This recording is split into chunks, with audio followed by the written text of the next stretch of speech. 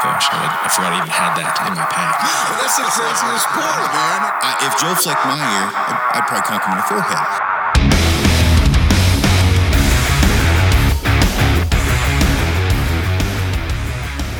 What's up, everyone? Welcome to KafaroCast. I'm riding, well, I'm not solo today. I have Mackenzie with me on here. Mackenzie is our marketing director. Say hi. Hi, everyone. And then I've got, actually someone I didn't really expect to ever get on the podcast until probably the last year and a half, where I learned he'd hunted, which is Brandon Lilly. Brandon, thanks for coming on, man. Well, man, thanks for having me. And like I said before, just I really appreciate, and it was pretty awesome when the message came through that you were paying attention to what I was doing. So, thank you for that. Thanks for having me. Oh, yeah, no problem. It was funny, actually, JP, because I had known you in the powerlifting world when I was pretending to be, a strongman myself, and your name had come up because around 08, 09 is when I really got into it, or tried, yep. And JP probably, I don't know, a few months, a year ago, was like, he's like, do you know Brandon Lilly? And I'm like, yeah, why? And I didn't really knew you hunted. Yeah. And so he's like, yeah, he had it down here. He follows you guys, watches what you do. And I'm like, no shit. Because when I had seen you, you were so fucking big. It would have been like back when I was big trying to climb up a mountain. You've trimmed down quite a bit, but tell everybody, I guess, before I'm confusing everyone, tell everybody a little bit about your history, the powerlifting, the strongman stuff, and what you're doing now. So really, always kind of been an athlete. I don't want to oversell it as like I was a standout. I was just a kid. The one thing I will sell myself on is I've always gotten the 100% award, or the most dedicated award, or like the after hours award. That was one thing that my dad always told me. He said one thing that's a difference maker is hard work and consistency. And really the quote or the phrase that I like is work, don't whine. And my dad said, if you can fix it, work on it. If you can't, don't whine about it. And, that really defined me as an athlete. And, I'm a pretty big guy. I'm 6'2". I was naturally about, 185 or so in high school. And, I was 5'11" when I graduated. I grew 3 inches over the next 4 years in college, through shot and, through the hammer. And that really privied me to a weightlifting program. I was doing a little bit of lifting before college, but they needed a big, strong guy. And I had that naturally. And started competing a little bit in powerlifting. Did really well right from the jump. 19 years old, my first meet was a 660 squat, 440 bench, and 670 deadlift at like 220. So those are good numbers. Good numbers. Yeah. Holy shit. Yeah. So that was like I was kind of bitten by the bug at that point, and life kicked in. Graduated school, still kept training. Got a job, had a kid, got married.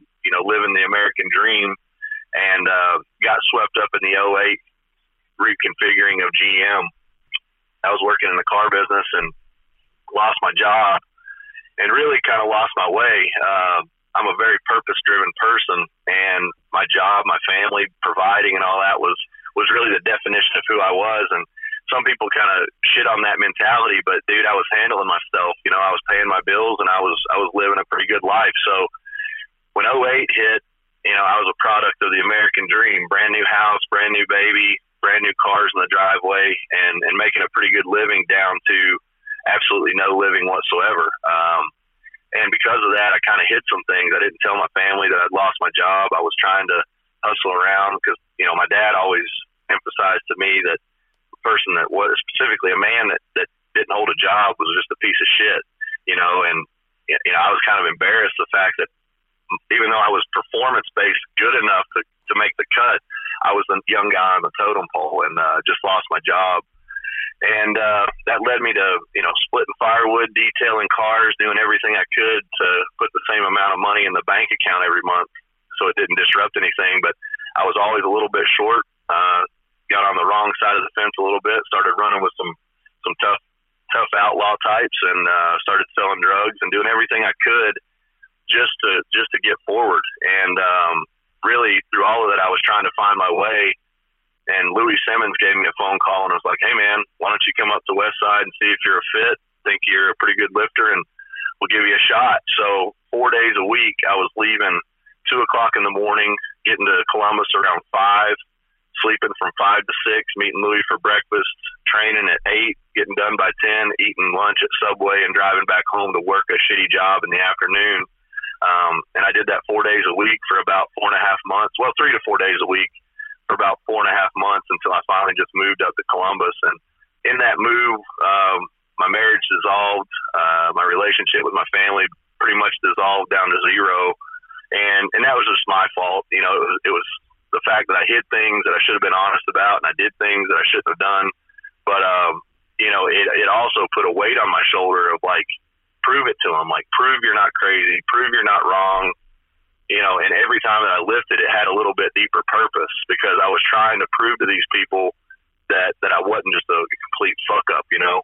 And what ended up happening is that drive actually distanced me further from those people and pulled me further into the powerlifting world. And, you know, like I got 362 days in at Westside, and Louis pulled me aside and he was like, man, you're just distracted. You're a distraction to yourself. You're a distraction to the team.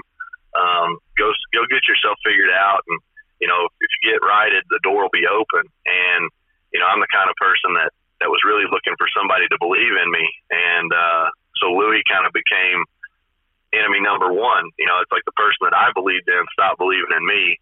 So ended up training across town at Lexington with Chuck Vogelpohl and Danny Daig let me in over there. And Columbus was just a really tough place for me to live because, like I said, my life was chaotic and I just wasn't dealing with the things that I should have. But I really became a better lifter through all of that. And I'm not trying to glamorize it. I would have done things differently if I could, but really just went on a tear in powerlifting, started winning just about any competition I entered. I don't want to, again, make myself sound better than I am, but I had a really good run there and won some shows, hit a 2,612 pound total in multiply gear, which that's kind of like I tell people if they don't know powerlifting, you know, stock car would be like taking a car straight out of the car lot and going to the drag strip and running it down the strip. Well, multiply powerlifting is like a funny car or a top fuel dragster. You know, anything goes, no limits, no boundaries. As much as you can lift, that's the only goal. So I did 2612 in there via 1,008 squat, 837 bench press, or 832 bench press, and my best deadlift was 840. And then I kind of got, you know, same kind of trajectory that I have in hunting. When I benched the 832, it was actually the easiest bench press I'd ever done because the shirts, the powerlifting bench shirts, had just kind of gotten out of hand. And at least in my opinion, I enjoyed it and I was good at it, Brandon, but I wanted to test myself. Before you go on, explain just so people don't get confused, and we'll touch on this more. People not listening in probably aren't going to know what like a bench shirt is. So kind of explain real quick as far as like what you would call clean and with a shirt, because my bench press goes up significantly with a shirt and I look really strong. You want to kind of talk about that real quick? Yeah. So I was raw benching right around 540, 550, and the original intention of the shirts, you know, at least at some level, was increased safety for the lifters. They had a single ply, kind of a polyester material. If you benched 500, you might get 525. If you were really good, you might get 550. So like a 5 to 10% carryover because of these shirts being so tight and being so supportive, you would just get a little bit more out of the lift. And then, you know, once that happened, somebody was like, well, if I make the shirt a little bit smaller and I curve the sleeves this direction and I pull the chest down just a little bit, I can get 565 out of it. So once somebody started figuring out how to manipulate those first level shirts, the race was on, and one ply became two ply, open back or closed back shirts became open back shirts. Manipulations as far as the collar and everything just kind of became the norm and the expectation, really.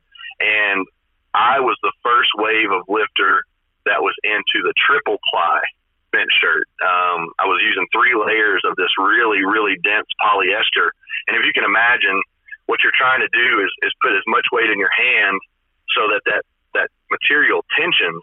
And then at the bottom, it's insane amount of pressure, insane amount of tension. And but whenever you reverse it, you get that assistance off the chest, and it sounds like cheating, but you're only competing against people wearing the same or comparable gear. So like I said, to compare it to drag cars, this would be like the top fuel level. Anything goes. As many modifications as you can make to the shirt were fine. I mean, they had certain restrictions, but it was pretty much the Wild West. If you could do it and lift it successfully, it was a good lift. Same for the squat suits. They just advanced in the same nature. So I was really kind of at the extreme end of the sport and doing really well there. But like I said, when I benched 832, I'd actually taken 821 on the previous attempt and could not get the shirt down to my chest. And it did not lift the weight for me. I assure you, anybody that is listening to this that thinks, it lifts for you, it doesn't. You still have to have a certain level of mastery, and you still have to be able to hold 800 plus pounds over your face and over your chest successfully. But 821 wouldn't touch my chest. I needed more. And credit to this guy named Dennis. He ran over to me and he was like, man, 832 will touch and you're strong as fuck. Like, you'll be able to hit it. So the next attempt, this is at the Arnold Classic. I take 832. It touches perfectly, and it literally went so fast. I thought the spotters took it from my hands. And I got the white lights and the good lift.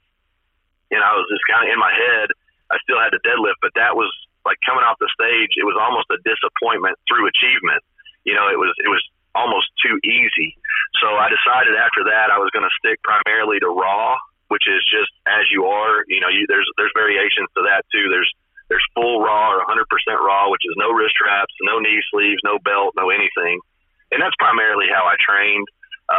But I also competed with a belt and knee wraps, and then I also competed belt and knee sleeves, and ended up with a top. At the time, it was like a number 12 total all-time in multiply, and ended up going over and being one of the number one ranked lifters based on weight in my division. And, I kind of just wanted to be a full-spectrum guy. If you wanted to go multiply, I could beat you there. If you wanted to go raw, I could beat you there. So I traveled the world. My lowest successful completion of a meet finish, I think, was 4th place, tons of seconds and firsts. But it really became my life in a way that, I'm obsessive. I go deep into everything. When I bought a motorcycle, I immediately started losing weight and getting racing leathers and knee pucks so I could learn to drag. It's just, I'm an invested person in whatever I'm about. And, when powerlifting kind of caught the bug, or I caught that bug, it was over. I went full bore into it and fell in love with it. And literally on the heels of winning 2 world level championships in Australia in August and October of 2014, I kind of was like, man, I've made it, quote unquote. I've made it. So I hung around in Australia for a couple of weeks after the second championship, went all over Australia, met amazing people, stopped back in Mexico, kind of partied my ass off as a celebration, and then started getting some pressure to do a competition in January of 14. And I really didn't want to do it. I was undertrained for it, and I really just said no over and over and over again. And then this friend of mine, he wasn't my friend at the time, but he was an up-and-coming lifter, and he told the meet promoter, he said, hey, this kid thinks he can beat you. And I was like, well, he's going to have to beat me to do it. So, the ego took over, and I jumped in this competition underprepared, didn't really have the time to get myself in shape for it. But I thought even at 80-85%, I could put on a good enough show that I didn't disrespect myself. I could beat this guy, and it was another competition notch on the belt. And ended up going out there, did so many things different or unlike I would normally do, and I would never encourage anyone else to do. I cut weight for the first time in my professional career, something I'm absolutely adamantly against, and, reconstituted. So I was 332. I cut down to 308 for the competition. I lost 24 pounds in 24 hours and put 27 back on inside the same 24 hours, just through water manipulation, sodium manipulation, and food manipulation. Got up the next morning of the competition. I didn't feel my best, but again, I was telling myself, you got to be 80% in your win. And dude, as soon as I unracked 132, which is the kilo plates, which is essentially one plate, I knew that it was going to be a weird day. And went through my first squat attempt. It was like 675, 677, something like that. It went pretty well. It felt heavier than it should have, but it went well. I went to 740, which I thought would be pretty much like that'll be enough to hold him off on the squat, and then maybe take a third or something like that. So second lift goes down, second lift goes up. I got an infraction for stepping before the rack command, and I was already checked out. I'd taken my lifting shoes off. I was in heeled Olympic shoes, and I told the guy that was handling me or helping me with the stuff, I was like, scratch my name. I'm not going to do a third. It's just not in me today. We'll move on to the bench, because I was a really good bencher and I was a really good deadlifter, and I just squatted more or less because I had to. I didn't love the squat, but I was good enough. And ended up on the third attempt, rolled around. They hadn't gotten the scratch, or there was a miscommunication, and they called my name. And again, the ego kind of kicks in, and I'm like, well, I ain't no bitch. So I laced up my Chuck Taylors, which is a totally different shoe than I had worn previously. I was nursing a groin injury somewhat. And I stepped on the platform, and I realized, holy shit, one, my Chuck Taylors aren't tied.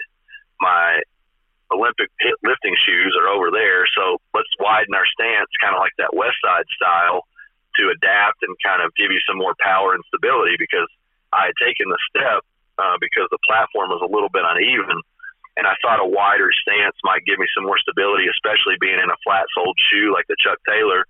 I'm assuming, though, that wider stance you hadn't worked on a whole lot. No. Yep. That's I hadn't worked on it in about 3 years. So, I just wing it.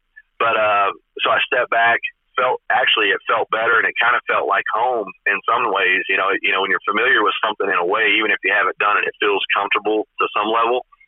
So I start down, and as soon as I went down, probably 3 to 6 inches, my groin actually had like a not a convulsion, but it just kind of spasmed, I guess. And it pulled my left knee in, and it was all she wrote. I had 744 pounds on my back. Left knee turned in. Right knee was okay at that point, but, basically went down to my knees. Feet were behind me, weight still on my back. And then the roller coaster started. I fell back over my knees, and that's when the Rice Krispies happened in my knees. Twisted both ankles pretty terribly and dislocated my right shoulder, and the weight fell out my back at that point. Well, there was an EMT that was the back spotter, and he knew that it was bad, but he put his hands on my shoulders, and dude, I'm 335 pounds, and I'm juiced to the gills. I'm pissed off. I'm embarrassed, and I was like, just let me walk. And I go to roll, and my right foot stayed kind of angled out, and my right quad kind of turned with my hips as I turned, and it was just like there was a total detachment between upper and lower leg. I looked down at my left leg, and there was some bulge sticking out of the top of my knee sleeve. I wasn't wearing knee wraps. I was just wearing knee sleeves. And I looked down, and I said, what in the fuck is that? And the EMT was like, that's your kneecap, sir. And I was like, well, okay. So I still believed I was all right. I still believed I could walk it off. I felt like they were just treating me like this pussy. And I was so mad. So I was like, just get me off the stage. And it was all wrapped up in embarrassment. But anyhow, they got me in a wheelchair. They take me over to LA County Medical Center, which if anybody listening to this isn't aware, UCLA and Stanford would have been really nice options. But because this was considered a trauma, they had to take me to the trauma unit and the closest trauma unit legally. And dude, I walked in there and I was being triaged with a lady who had been shot in the face, and her boyfriend was handcuffed to a rail in my room from a gang unit. Out in the hallway, there were multiple people just laying in the floor from overdoses and all kinds of things. So I was really like, this is not the level of care that I really want right now.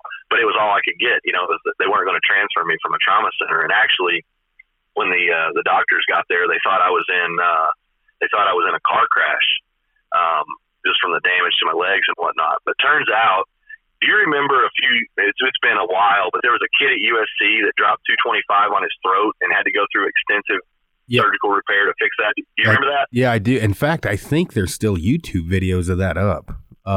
Yeah, there are. Yeah, so okay. The cool thing about this is the doctor that did his neck surgery is a trauma surgeon that's just volunteering time at this hospital. So he comes in. super cool guy. He was an Asian doctor. There's a little bit of a communication barrier there, but like he was extensively knowledgeable and wanted to know. He wanted to ask a million questions.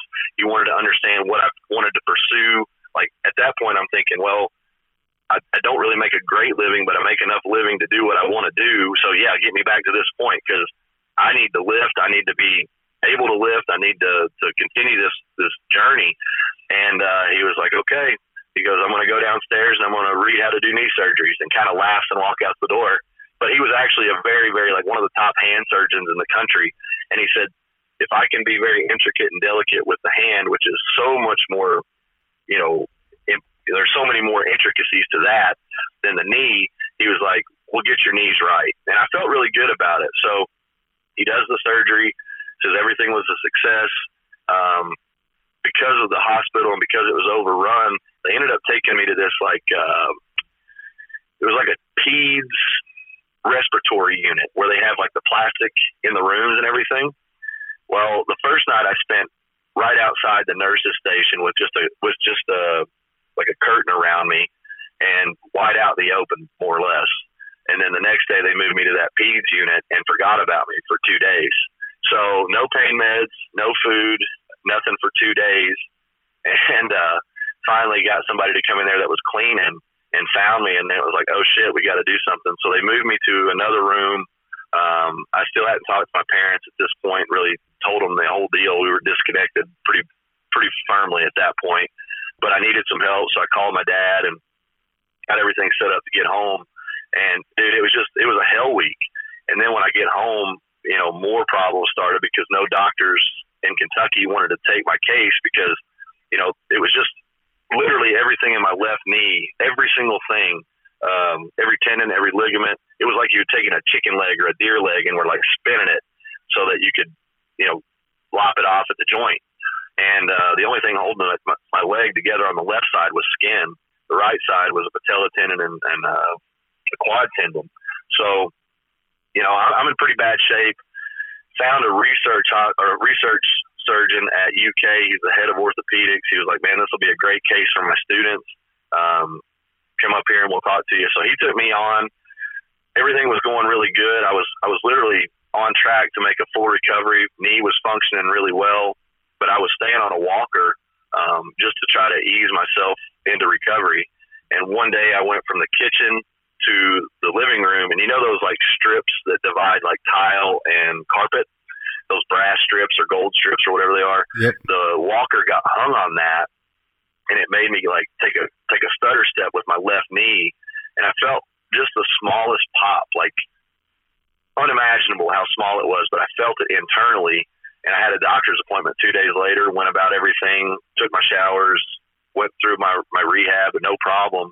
But I mentioned it to the surgeon. I was like, hey, I felt this pop internally, and I just wanted you to know, since I'm here, that happened. He said, no problem. We'll get an x-ray. We'll get an MRI, make sure everything is good, and we'll go from there. So turns out I had separated the quad tendon on one of the sides by he said it's like a 1 to 2 millimeter separation. And we had the discussion. He said, you know, if you want to be a guy that sits down at a desk, works on a computer, coaches people, we'll leave it alone. It'll probably bridge, but if you ever want to get underweight again, we should probably make a small incision, go in there and just kind of tidy it up so that we know it's secure. Well, obviously, you know, I want to be as strong and the best in the world. So I'm like, yeah, I've got to be right. So I go into surgery 2 days later thinking, you know, this is going to be minimal. It's going to be a 1-inch incision. He's going to do the suture, and I'm going to be back on course within 2 weeks. I wake up to a full zippered knee, and he decided once he was in there to just kind of do an exploration surgery and make sure everything was good. And I understood his reasoning. You know, you have, like I said, there was a communication barrier with the doctor. There was no written notes about it, so he had the dictation CD at the time to listen to the doctor's notes. And there were just issues with the communication once again on that front. So the exploration surgery made sense to me. I felt good about it. He still only did the repair suture. There wasn't anything else done. So just, you know, cut through some flesh, sutured that, and then put me back together. I go to my son's basketball game that Saturday. I had surgery. the issue happened on Tuesday, had surgery on Thursday, and I'm at my son's basketball game on Saturday morning. And through the course of the game, I just started to feel like the press or the wrap and compression wrap on my knee was super tight. So I looked down and definitely like my calf was swelling.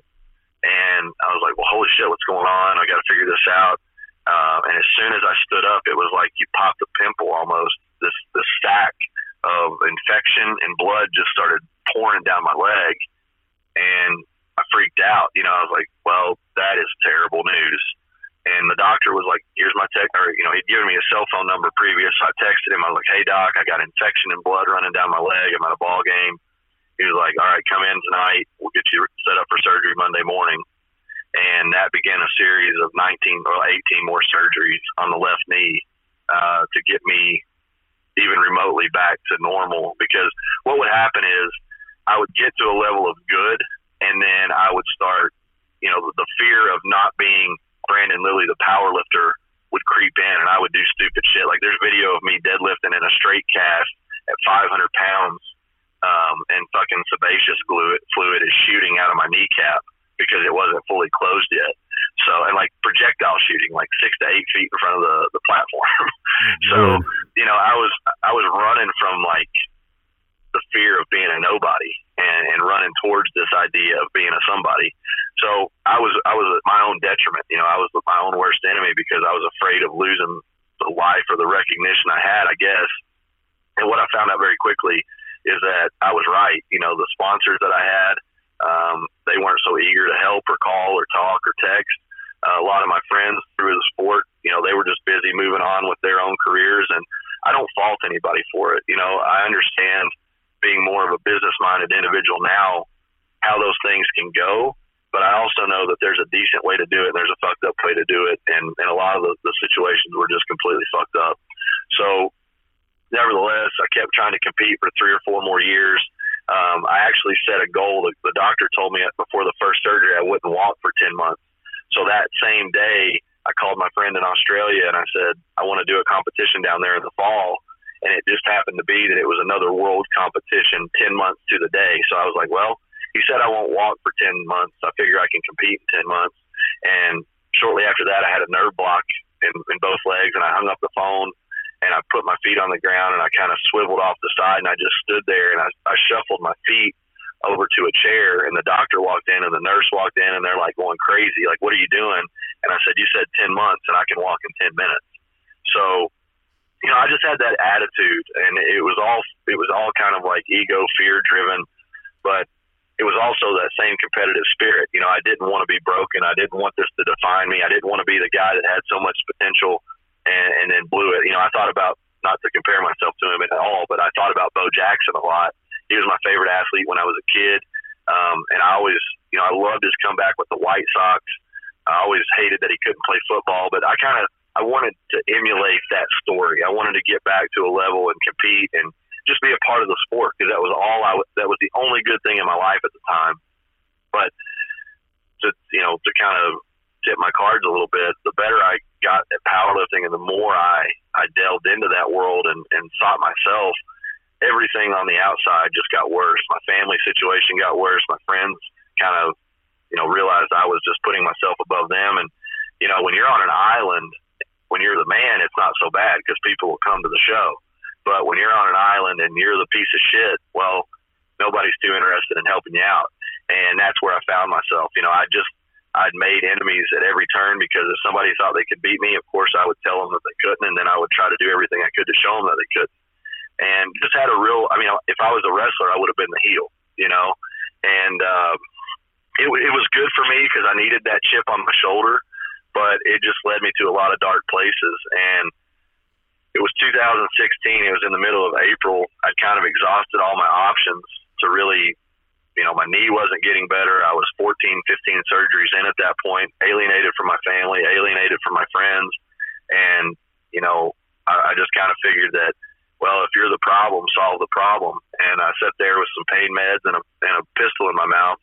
And for some reason, as much as I wanted to, I just couldn't do it. And 2 months later, I kind of reached out to some people and started getting some help, not like professional help, but just was honest with people that I was struggling. And that's when I got the job with Sorinex. I was already doing some speaking for them. I was doing some consulting with them. I was, going to trade shows. I was helping coaches, and I sat down with Bert and just told him, I was like, man, I don't want to be a sponsored guy. I just want to be a man that can pay his bills and can work for something and work for somebody that I care about. And Bert honestly looked at me and he was like, well, we know you're valuable to us. We care about you. We love you. I don't really know what your job will be, but we'll figure that out as we go. You've got a job. And it really saved my life because I didn't care enough about myself at the time to really do the things I needed to do, but I cared about Bert and I cared about Sorinex so much that it kind of pulled me through that stage, and I started to get better, and I started to want to do things differently and become a better person. So that led into, Bert's an avid hunter. I had hunted when I was a kid, kind of just drive around with a rifle in the front seat. If you see a good deer, there it is.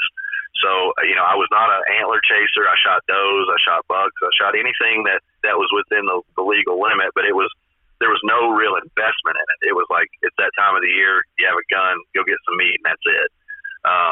But I was looking for something to kind of fill that void, and I started following Cam Hanes around that time. I was listening to Rogan quite a bit, and Cam's story really resonated with me. The difficulty of the elk hunts and the pack outs and all of that kind of stuff was just appealing. And I started hiking. I started camping. I wanted to lose weight.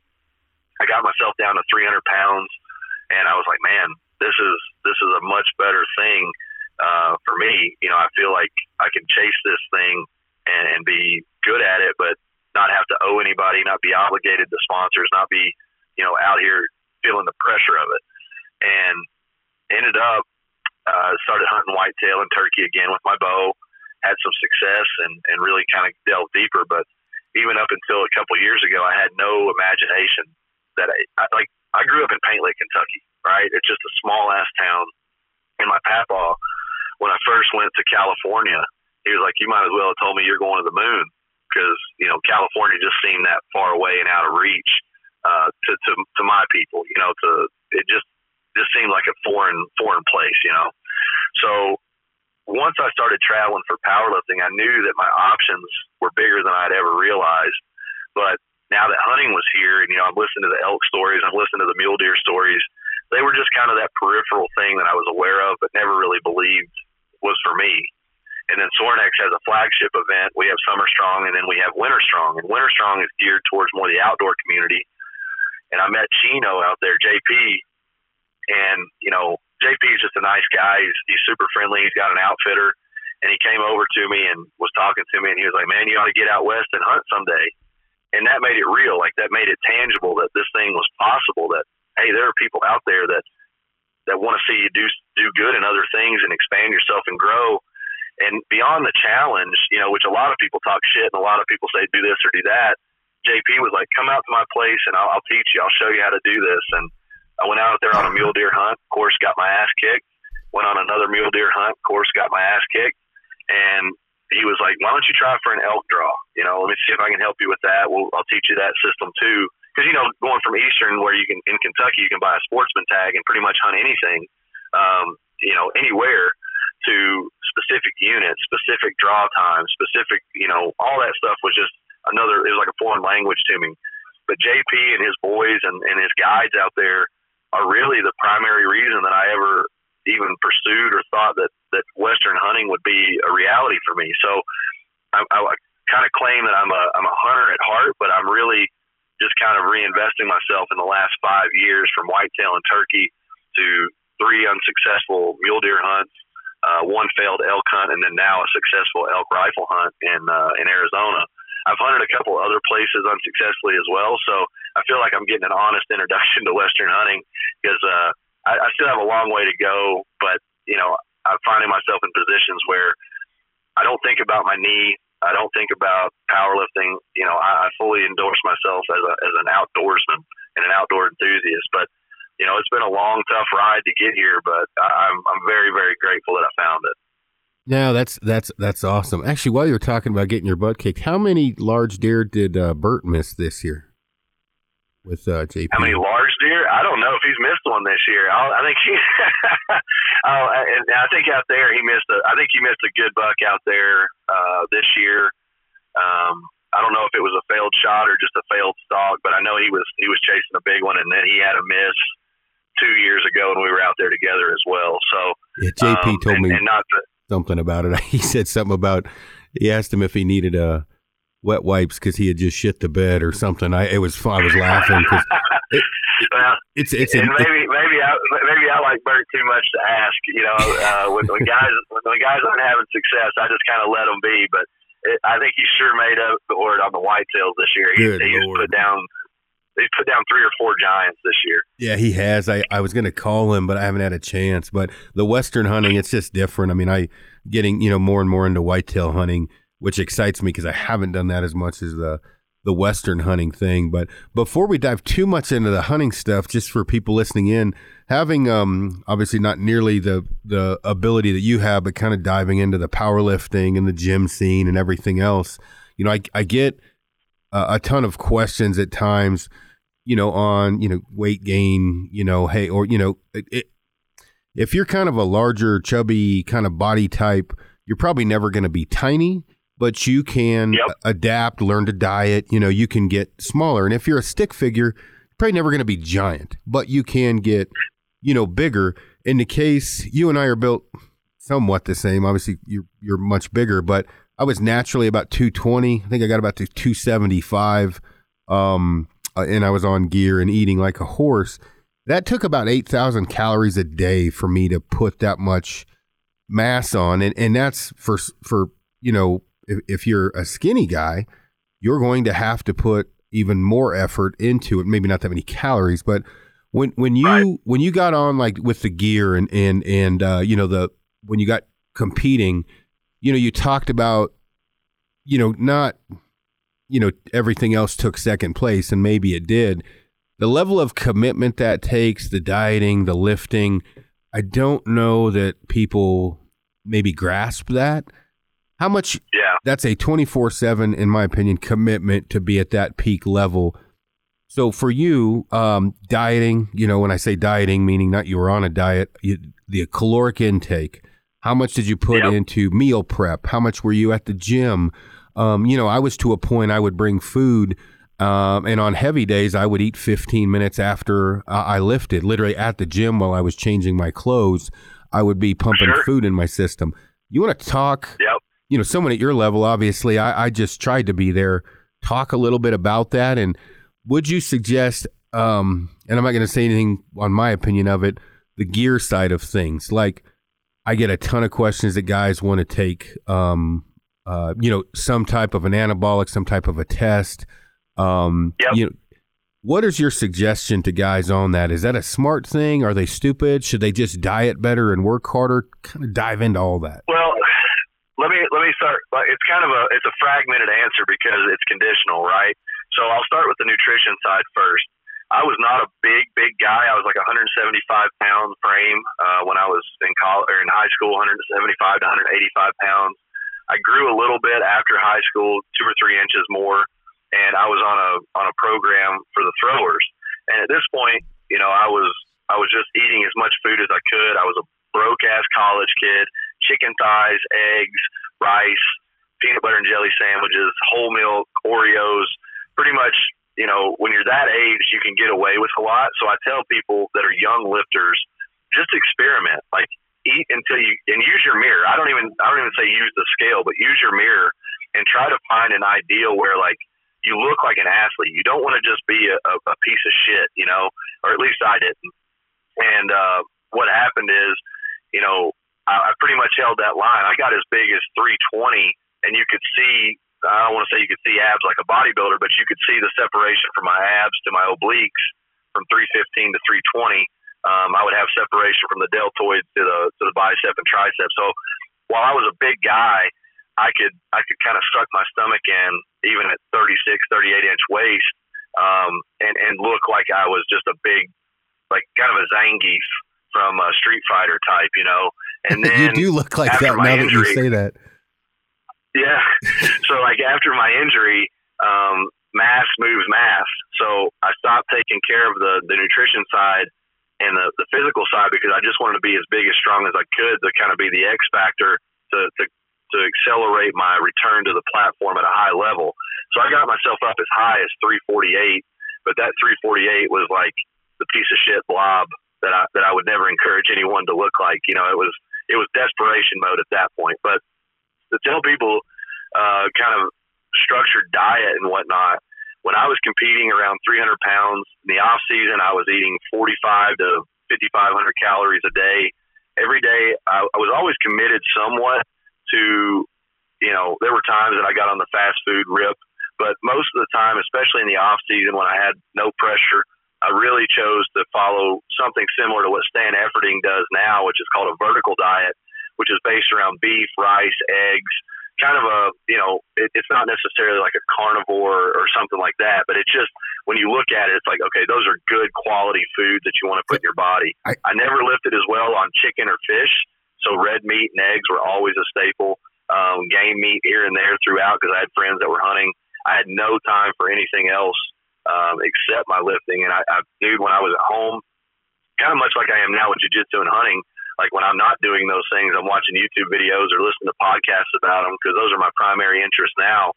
But, you know, I was kind of a night owl, so I was up till 2 or 3 in the morning, wake up around 10 or 11, eat meal 1, and then like an hour later have a shake, eat meal 2 a couple hours later, and then go to the gym around 4:30 or 5, train until 5:30 or 7, have a shake right after, have a meal 30 minutes after that, and then I would get home, shower, change my clothes, review the lifts, maybe edit for a YouTube video or something from that day's training. And then I would have another meal. And then every night before bed, it was either a sleeve of Oreos, which was 15 Oreos and like a quart of milk, or it was a big bowl of ice cream with peanut butter and chocolate syrup and bananas cut up in it. Anything that I could do to get calories, you know, the good food was the base, but I was filling those like the calories that just felt like impossible to get with anything and everything confectionery or sugary that I could get. And it was, you know, it didn't hurt because it was like, I was really having it's kind of like Michael Phelps.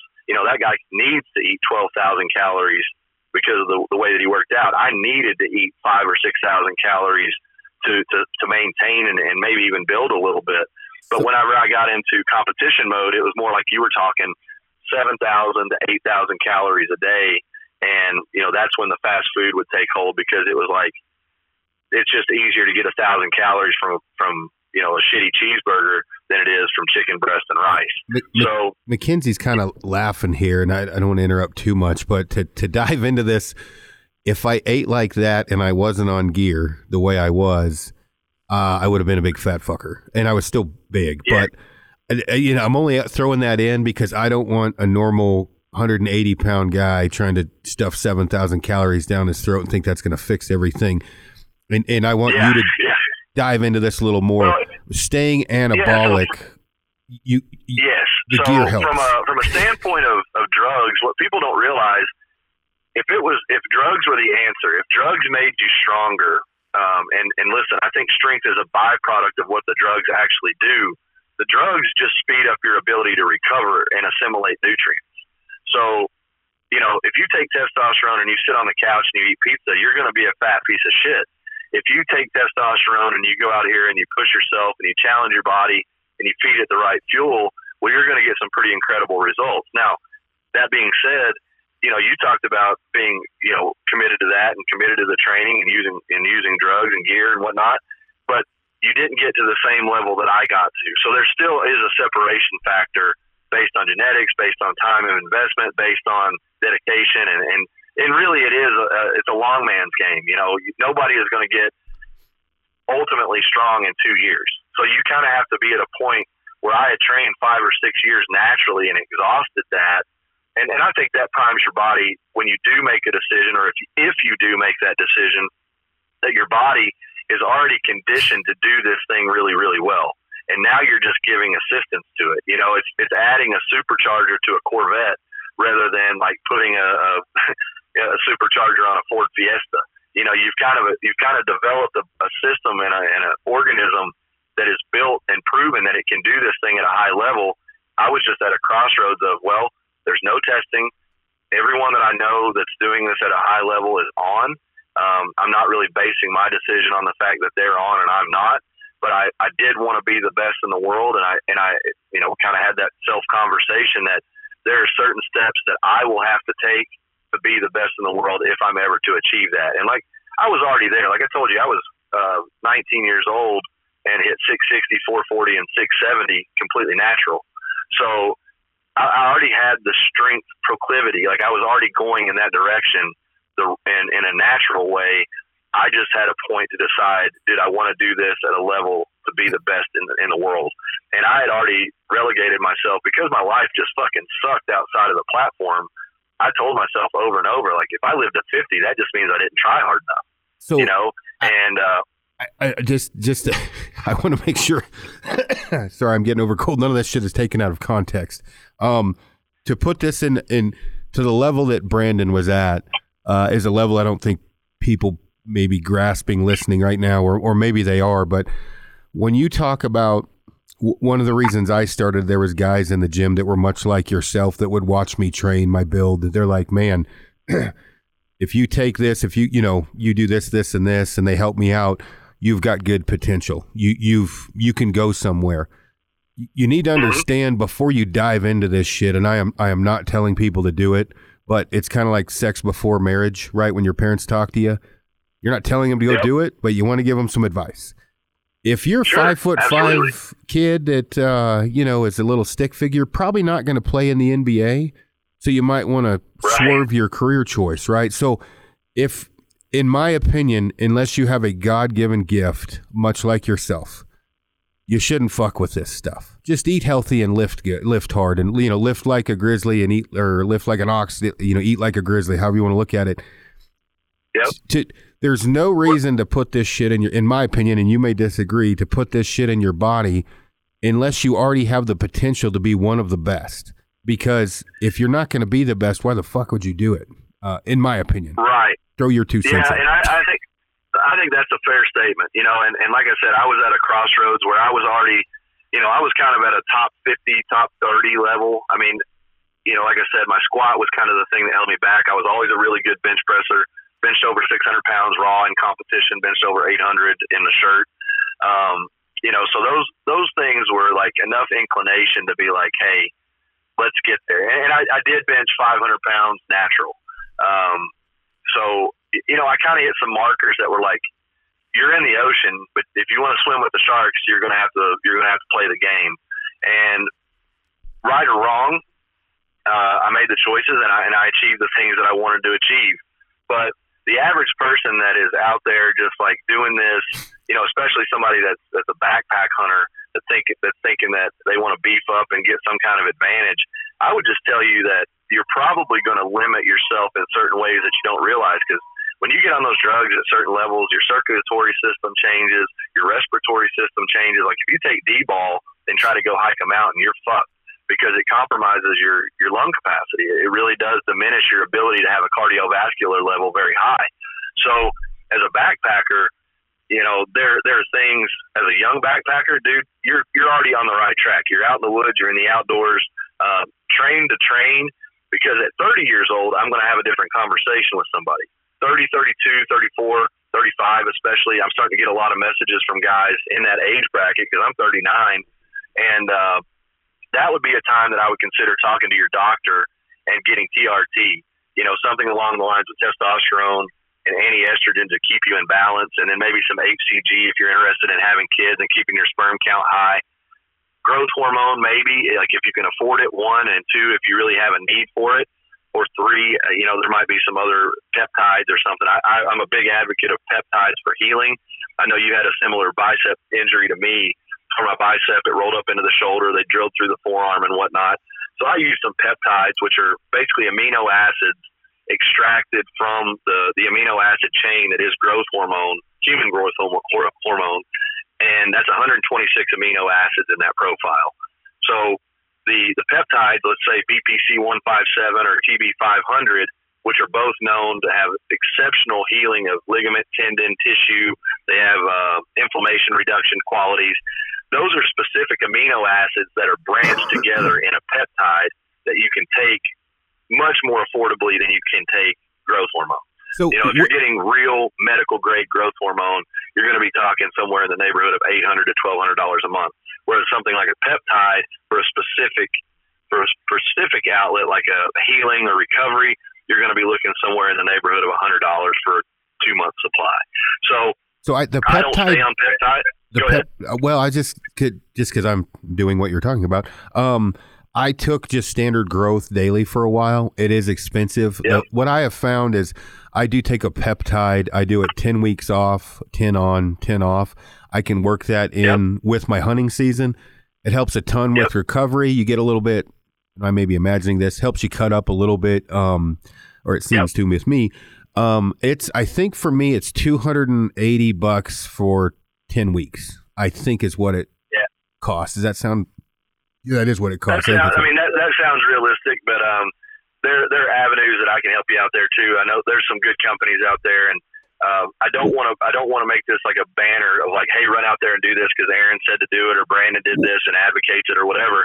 But if you find yourself at a point that you have an injury, there are some things like just tell people to research BPC 157, TB 500, and understand that anything that has an upside has an equal and opposite downside at some point. Like the levels that I'm doing now as far as my TRT, I'll be very honest and open with everyone. I run between 200 and 250 milligrams of test a week. I use cypionate. That's kind of the mid-range action. Propionate, which is a shorter chain ester testosterone, actually can give you a lot of side effects if you get outside of that window, because what a lot of guys don't think about is when your testosterone goes up, your body doesn't just say, oh, this is awesome, I love it. Your body is always seeking homeostasis. So if your testosterone rises, your estrogen is going to rise as well.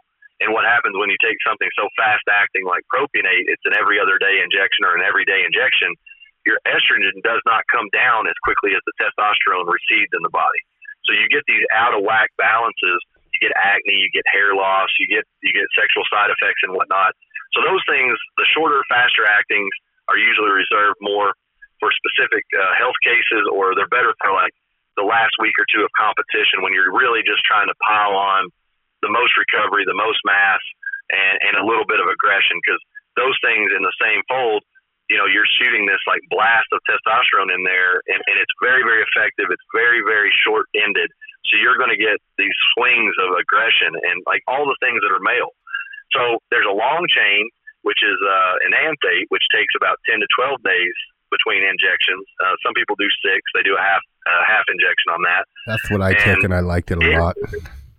There's an argument for it, but for me, I like to take my injections every 4 days, and that's kind of the perfect cycle for the cypionate, because what would happen at 10 or 12 days, I'm so busy and so stupid most of the time, I'd be like, oh shit, it's 3 days late, or it's 2 days early, or this, that, and the other. So I like that 4 days. It's like every 4 days, boom, there it is. And I draw two injections out, and I leave them both on my nightstand. So as I'm taking the one is on my nightstand every day. So it's not like I might get a day earlier, I might get a day late, but I'm not going to go 3, 4, 5 days over. And to help that, I take an anastrozole, which is an anti-estrogen, and I take 0.3 twice a week to just kind of combat any spikes in estrogen, because estrogen, I mean, just for any guy that's listening to this, anybody that's ever had a... Hold up, Brandon, before we confuse people way too much, I'm going to rewind just a little bit. Sure. Okay, so the enanthate was what I was taking when I was trying to get giant, along with many, many other things. Right now, SIP is, I take 200 milligrams of cypionate a week, but not too much different than you. What I want to make sure is... That's about what I think. Yeah, well, I want to make sure that it's very, very, very clear, because I've had some pretty horrible message sent to me, about steroids, and that is a very, very broad term. To me, when you talk about I'm on steroids, you are taking something to get, if you believe in God, however you want to look at it, far beyond what you are naturally supposed to be. Meaning, in my case, I could bench about 405 naturally. On gear clean, I could do upwards of 6.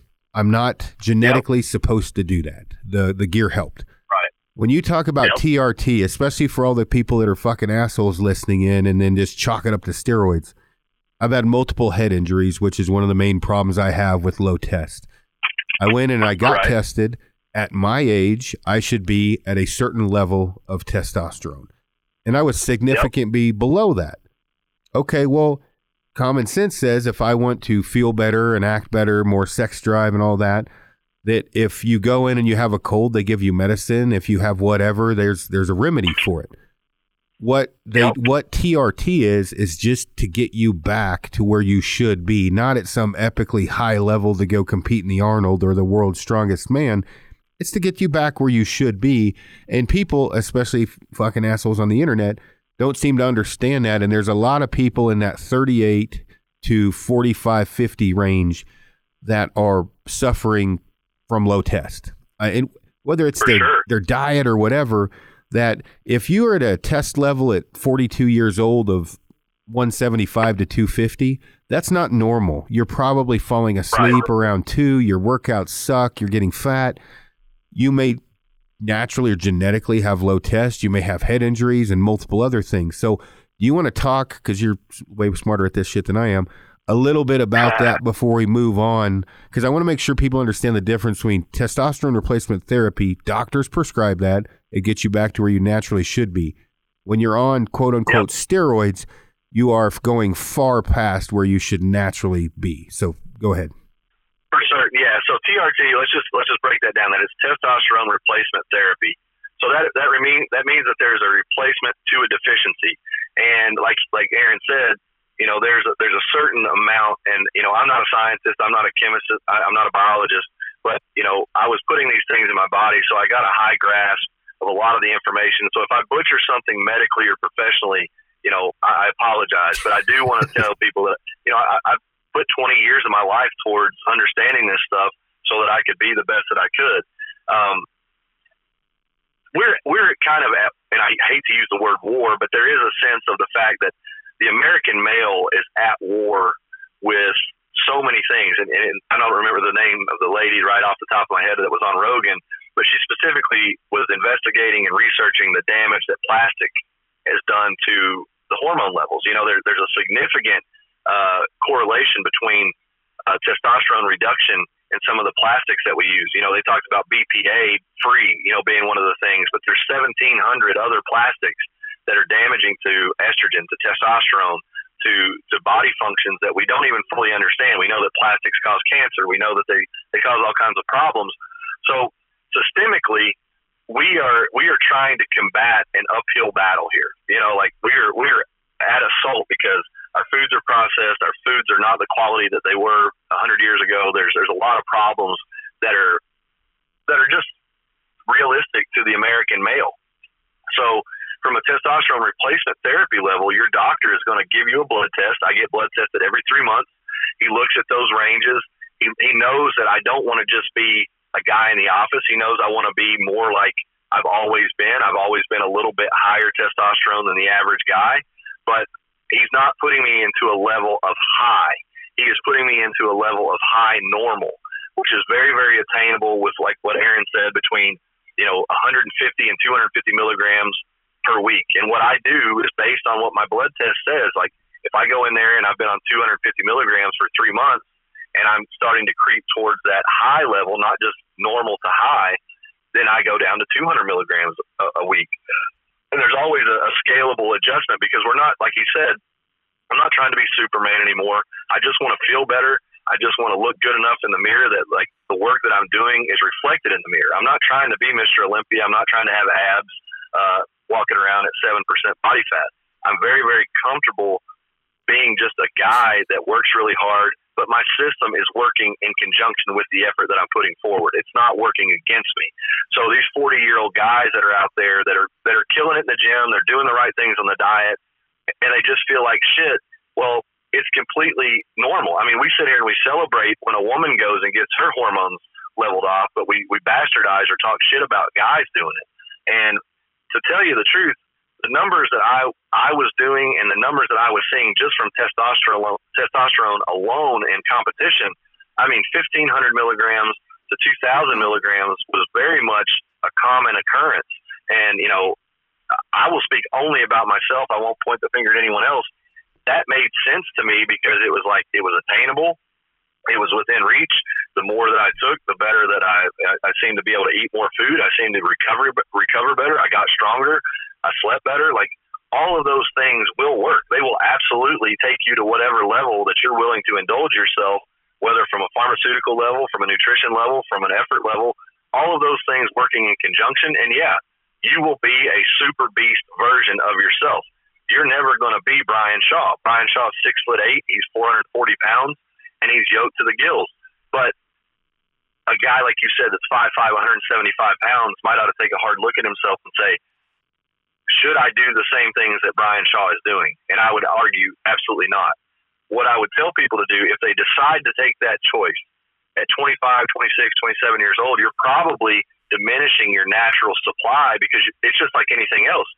If your body doesn't have to make something because you're supplying it with it, that's just like the essence of the keto diet. If you flood your body with fat through your gut and you're constantly putting fat into your body doesn't have to store fat because it's consistently having fat put in it. So your body will actually stop producing testosterone when you continue to put exogenous testosterone in. And that will diminish your natural ability to produce testosterone if you ever decide to come off. And guess what? And you're going to need TRT.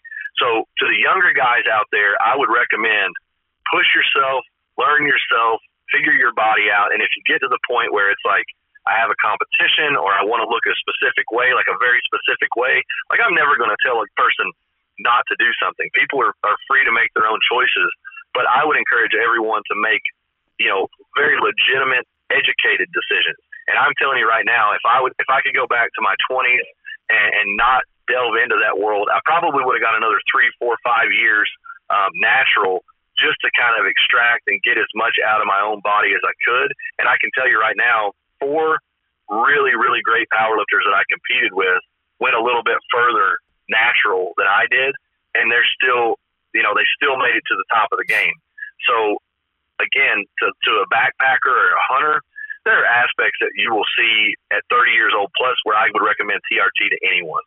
If you're under 30, I would take a long, hard look at myself and say, why? And really ask why. Why am I doing this? Is it because I'm not giving enough effort in the gym? Is it because I'm not disciplined with my diet? And that's what I tell people all the time. The number one thing that your body cannot live without is oxygen. Learn to breathe better. Secondary is water. Drink a lot of water. Make sure you're hydrating your system. We're 73% water. Make sure you're putting enough water in there so that you're not starving your ecosystem. Have a good, balanced diet. Get sleep, and then supplement with like protein powders, creatines, BCAAs. And if you're doing those 5 things really, really well, oxygen, hydration, nutrition, sleep, and supplementation, I bet you would change your body in ways inside 10 to 12 weeks that you would normally get the expectation from testosterone replacement therapy. Like, you can do a lot for yourself when your body's working really well if you're willing to do the work. If those 5 things are going, like a 40-year-old guy that I work with right now, he does those 5 things extremely well, and he's not seeing progression. And I know that he's telling me the truth because I've hunted with him. I've seen him make the effort. Number 6 would be exogenous testosterone or anabolics. So cover your 5 first bases optimally. And when those start to fail, that's probably a sign that your body's not working optimally and you need to see a doctor. So I want to, while we're diving into this, because this actually ended up being a way better podcast than I thought this fucker would be. So, because I get all these questions and I'm just not at a level I can answer some of them. So, for me, it was everything you talked about. Rogan and a couple other guys were like, "Dude, you diet, you're road marching, you're backpacking, you're riding a bike. You're not. I drink 120 ounces of water a day at a minimum. All the things that you need to do." And I was lagging, and it was just head injuries. I've had 9 major concussions. So, things to think about. But rewinding a little, you brought up homeostasis. And the way that I have tried to explain to people where this is applicable to diet is homeostasis is how I've explained it is the body's ability to stay the same. Yep. And so if you ever meet those guys that are skinny fat, and they're not obese, but they're eating Ho-Ho's, Little Debbie's, and drinking Mountain Dew and shit, and they're like, what? I'm not fat. It's like, well, your body has figured out at this point in time in your life, it's adapted to stay the same, or it's gotten used to that. But as you get older, and your basically your metabolism gets lower, you're going to get fatter. But 2, you're not technically healthy. You're just not a fat fucker.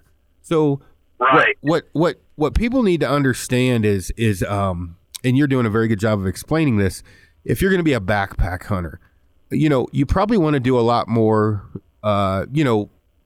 body movements. You want to do air squats and lunges and push-ups and pull-ups and core strength, and you don't want to pack on a shit ton of mass, because the more muscle you have, the more oxygen it takes to feed that. And when if you want to go be a power lifter, forget everything I just talked about. You're not going to want to do backpack cardio and shit. And so when you're talking about, like you were saying, dieting, I would say if I would have actually put the effort into lifting and dieting that I did into bulking and steroids, I would have probably, I probably would have 10 more years of my life in the wilderness and good knees, but I probably would have packed on 15 pounds of healthy, good mountain muscle.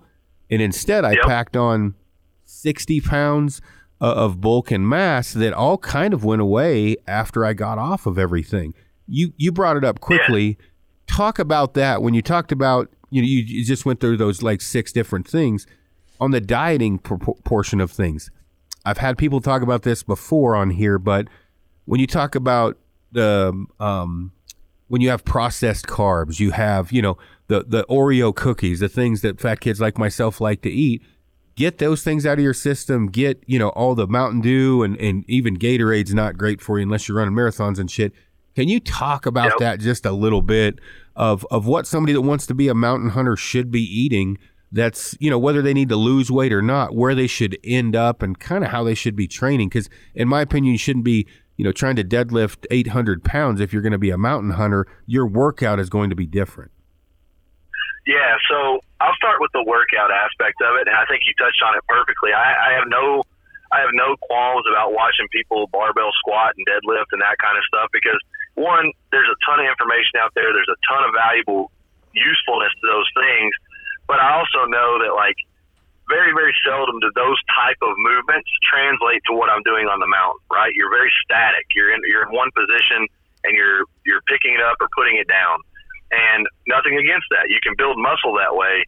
But what I'm more interested in, and especially now, I train a Wolf Brigade gym system, which is founded by Greg Walsh, which is basically kettlebell, barbell, and mace training. And those 3 things really complement my grappling tremendously. But they also are like fluid movements. Like one of the staples of his program is get your ass off the ground. How many older or elderly people do you know that fall and don't even know how to get themselves up? So every single day within his training, we're getting up on the ground. Every single day in his training, we're pulling ourselves up via body weight, like pull-ups or push-ups, or, we're doing a lot of things that are applicable to the mountain, but they also streamline the physique. I'm 230 pounds right now, better than the 230 pounds I was in college. And part of that is because I got myself up to a massive 300 plus pounds. But what I would encourage people to do, you're hunting from September, maybe if you're lucky like I did this year, you get to hunt Hawaii in June or something. But you're going to be hunting those Western hard hunts from August to December, right? So you have 8 or 9 months to maybe bulk up in January, February, March through the Christmas holiday season and stuff to like 10 or 15 pounds over your mountain weight. That's where you're going to kind of get this yo-yo effect where you kind of stretch the organism and do some more stress, maybe do some more of your barbell heavy lifting. And then as May or June rolls around and the mountain's calling, that's when you got to start transferring over and doing like some movement type stuff, some rucking type stuff. And I think that's just very, very beneficial because, as Aaron mentioned, the oxygenation of your body is crucial out there. I mean, you have to understand that your lungs are the vehicle that are going to get you to and from a place and back out again. If you don't have the lung capacity or you don't have the cardio capacity, well, that hunt that was successful and got an animal on the ground might become the end of the road if you're not made to get over the mountain with that weight on your back. So I really, really adapted to the Wolf Brigade system, which is just phenomenally written. I don't think there is a better system out there in the world for what I'm doing collectively. But nevertheless, look at things that mimic what you're going to be doing on the mountain. Like if you're just going out there and thinking, well, I deadlift 500 for 10 sets of 10, which is a phenomenal thing that you can do. I don't know how many times you're going to be deadlifting 500 in the woods 10 times, or I don't know how far that cardio effect is going to take you over a mountain. So think about yourself more as an outdoor athlete rather than just like this compartmentalized, I go to the gym and then I go to the mountain. Think about the year, think about your life, think about the structure of yourself in a way that is benefiting all that you're chasing. Now, if you want to bodybuild or you want to be a wrestler or you want to do something like that, then there's different parts of the equation. But just as somebody that's listening to this as an outdoor enthusiast that wants to be better, wants to be stronger, wants to be in better shape, kettlebells, barbells, mace training, I think those three things cover the bases, and that's what I stick to. As far as nutrition, much like I said before, we are a highly, highly evolved organism. Like, people forget because we have computers and cell phones and stuff that we evolved to be survivalists, and we evolved to be killers, and we evolved to walk 30 or 40 miles a day if we needed to. We are built to work. So we've lived in this life where the societal constructs make life and survivability easy. Part of that is the food portioning, as far as what we get and how we can get it and the processing of that to keep it sustainable. Our bodies are not designed to process sugar from like sugar granules. We're designed to process sugars and extract those valuable sugars from fruit or from vegetables in some cases, like starchy carbs and whatnot. My rule of thumb, and I won't try to impress this upon anyone else, but my rule of thumb is I like to keep things 1 to 2 degrees away from the earth, right? So if I kill an animal, I either do some kind of sear and eat that thing medium rare, or I'll even do some tartare, those kind of things, because that is as close to the animal as it can be. I don't like making a lot of like shepherd's pies and things like that where you're really just taking this beautiful, awesome, hard-earned meat and then masking it with all these other flavors. I fucking love shepherd's pie, and I will eat it, but that's not going to be the basis of my meal, right? And like potatoes. I love mashed potatoes with butter, but then again, I also know that adding the cream and adding an extra salt and adding in whatever, those things can become complications to, it's just more steps in the process. So meat as it is, cooked, seared, quick, whatever. Sweet potatoes are my go-to over white potatoes. I just tend to digest those a little bit better. I don't get the bloat from that. And then my vegetables are steamed. And if you look at my plates, I post everything that I eat pretty much on a secondary page I run called Peace, Love, and Meat. And you see most of the time I have a protein portion. I have some kind of green or starchy carb.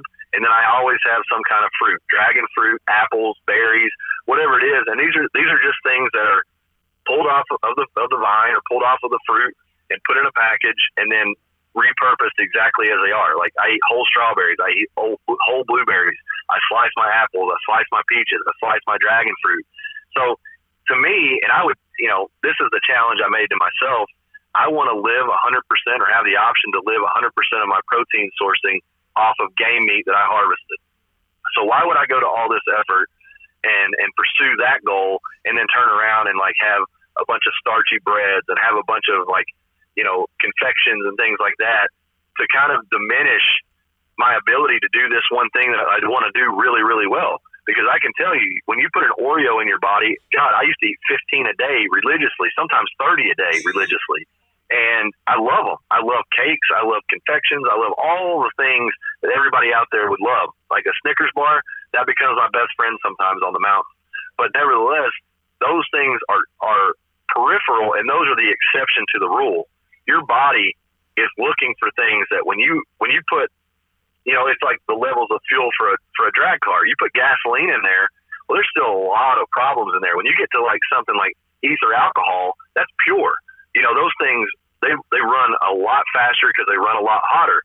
Well, guess what happens to your body when you put food in there that it's like, oh, this isn't a threat to my system. This isn't something that I have to break down 15 different ways to process. If you make the job easier for your body by just making better choices, you're going to set your organism up to be a better thing towards the goal that you have, which is harvesting an animal successfully. And I know that there's people out there that, I drink beers and I do this and I do that. Dude, I drink a beer too. I enjoy myself, but it's never the overindulgence where the overindulgence becomes the standard. I always have like 5 or 6 days in my week, which are highly disciplined. And then on that 7th day, I'm going to enjoy, pizza or beer with my friends or family or whatever it may be. I allow myself to live, but I hold the standard 6 of the 7 days. And I eat 2 meals a day. I have a shake every day. And my breakfast tends to be 8 to 10 whole eggs. And that right there is anabolic in and of itself. There's no more anabolic food that you can put in your body than an egg. So 8 to 10 of those in the morning with some fruit, maybe some sourdough bread because it's not as hard on the system as other breads. And occasionally I'll have some oatmeal or some cream of rice. I was on antibiotics for 4 years, and it really fucked up my gut system. So this was actually like a medical decision to go to a very simplified, one step away from the organic nature of the earth. Like I didn't want to do a bunch of processed foods because if I ate anything that was processed, I was either shitting myself to death or puking all the time, or my gut was just distended. So I went to almost like what they call an elimination diet, where I started over just eating eggs and rice, and I could eat those things and I could improve myself and I felt good. And then I added in chicken, and then I added in beef, and then I added in fish, and I added in sweet potatoes, and I added in fruit. So systematically and accidentally, I developed a system that, holy shit, when I eat this way and I eliminate these other things, dude, I keep a Coke Zero with me because that's one of those, like, that's the thing that keeps me from going in the gas station and just ripping through bags of Doritos. Like, I'm human. I want those things. I crave those things. But at the end of the day, I crave my ability to do a job well more. I crave the ability to be a successful hunter and learn to be a successful hunter more. So, I have 20 years of discipline behind that. Even when I was eating all those chaotic foods, it was still with a disciplined intention that I need to eat them to perform. And that's the same way I view it now. I really, really take a structured approach to my diet because I'm not only trying to hunt for the animal and the thrill of that. I'm trying to hunt to change my life. I'm trying to hunt to improve the fact that I want to live and understand this world, because I don't understand the technology world. I don't understand the average person. But when I meet people like you or I meet people like Chino and those guys, they introduce me to a side of the world that's always been here, that what my body was designed for. So why not take the opportunity to utilize this thing and get the most out of it? That's what I'm trying to do. And I certainly don't think everyone will make the choices that I have, but there is a definite physiological, psychological, hormonal benefit to eating one step derived from as it's grown as it lived. Let's back up on that, because I get a ton of people that, and I'm also somewhat of an asshole at times and maybe overly blunt, but I had a guy with plantar fasciitis. He came over to the house. Yep. Should I get sheep feet? Should I get orthotics? I've done this. I've done that. I've done everything. And I'm like, did you lose 50 pounds off your ass? Because that's probably why you got plantar fasciitis, right? It's not, there's certain things that are Band-Aids that you have to have, whatever that may be. You may have to take some pain pills for something, whatever. But the reality is diet probably solves, 90% might be a stretch. But for example, inflammation of the joints. My knees hurt every day. Yep. Good God. I don't know. I've been taking whatever, all the different pills you take for it. And I'm like, yeah, dude, you're drinking 4 Diet Cokes a day. And you're eating processed carbs. So when you talk about there's like the primal blueprint or whatever, I would just, if it came from the earth, you're doing pretty good. That's what you want to do. And some people say don't eat grains. Yeah, well, fuck it. I eat brown rice occasionally. But when I cook steak, and you talked about this before, or fish or whatever, but I throw onions in it, I throw mushrooms in it, and I put olive oil or avocado oil when I cook it. A lot of flavor in that, and I use Himalayan sea salt. Is it perfect? Yeah, I could probably just eat the steak, but I fucking am also human, so I want some flavor to the damn thing. And I may throw a little bit of seasoning in there, whatever above Himalayan sea salt. Well, when people look at their everyday diet, and let's say you've probably been poor and you've had money and everything in between, you know how they say, hey, write down what you spent every day, and then you're like, God damn, no wonder I don't have any money. Yeah, write down what you eat every day and be like, well, fuck, no wonder I'm fat. Because there's so many things, not just what you eat, but what's in what you eat. And so you talked about the Coke Zero. Luckily, I've been able to just cut cold turkey, for 15, 20 years, soda. But what I can't cut is cookies, right? I like cookies. So Quest bars. or the On It bars or whatever. Are those perfect? Yep. No, but if it keeps me from eating, like you said, 15 fucking Oreos, it's better than eating the Oreos. And so you kind of have to find one. When people try to go on this all-American diet on Monday and they've been eating like shit, for 15 years, it's probably going to amount in failure usually.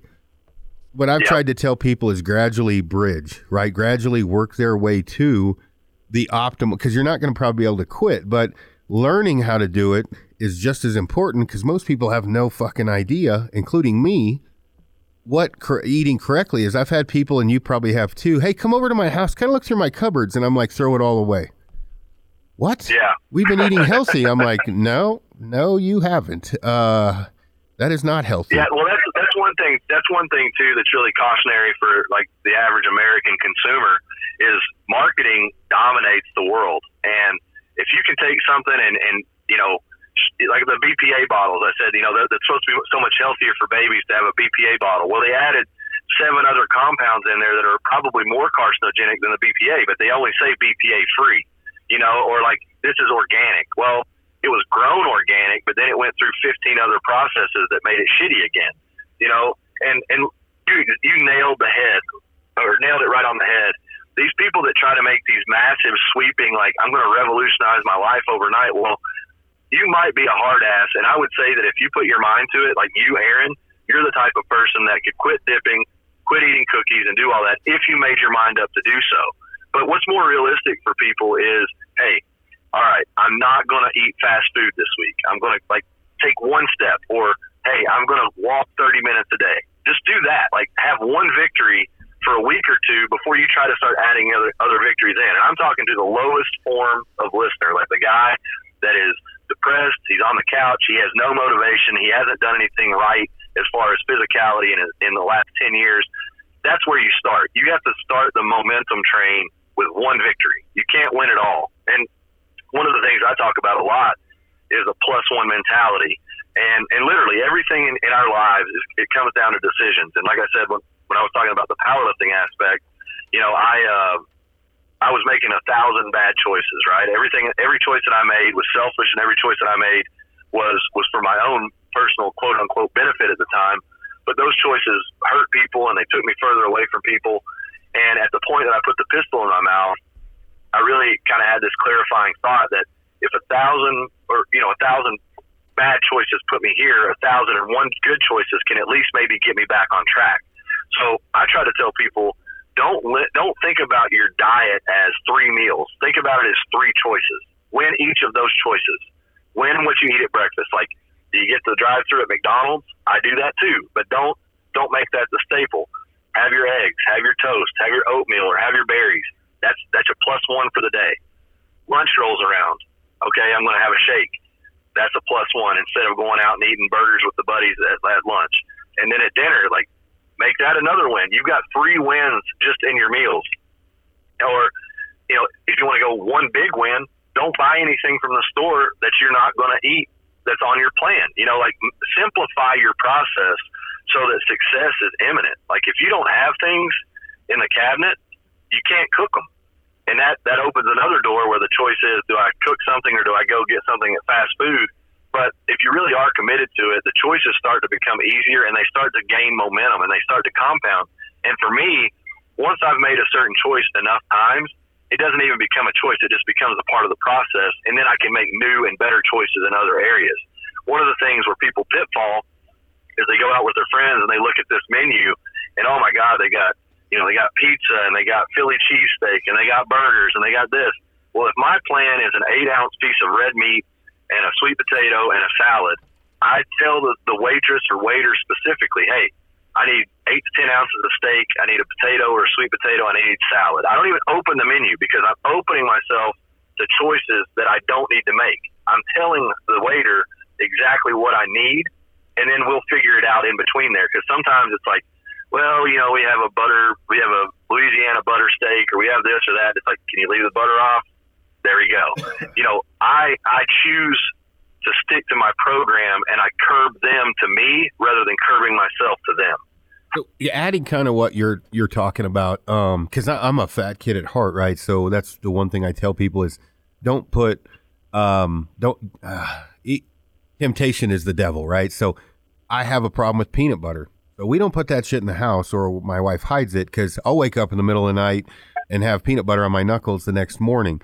And that's just me, and I know that's me. I mean, she was laughing. I started taking gummies to try to help sleep, and they give you the munchies. I've never smoked weed in my life, right? So the munchies for me is probably a different level. Well, I woke up, they're on it like little bars, little squares, like 2x2. One of them was stuck to my side. This wasn't 15 years ago. This was like a month and a half ago. I woke up and I'm like, what is that? And it was a freaking On It bar. And I'm like, okay, Amy needs to hide these fuckers, right? Like, have the discipline. I may not have the discipline to not eat them when they're around, but I've got the discipline to have someone hide them. Or my snack, I like cheese string, so is cheese great? It's not bad. It's a hell of a lot better than eating, a half a jar of peanut butter. And so when you go to the gas station, when you might grab a Snickers, a lot of times I'll grab string cheese and a piece of jerky. And that's my go-to too.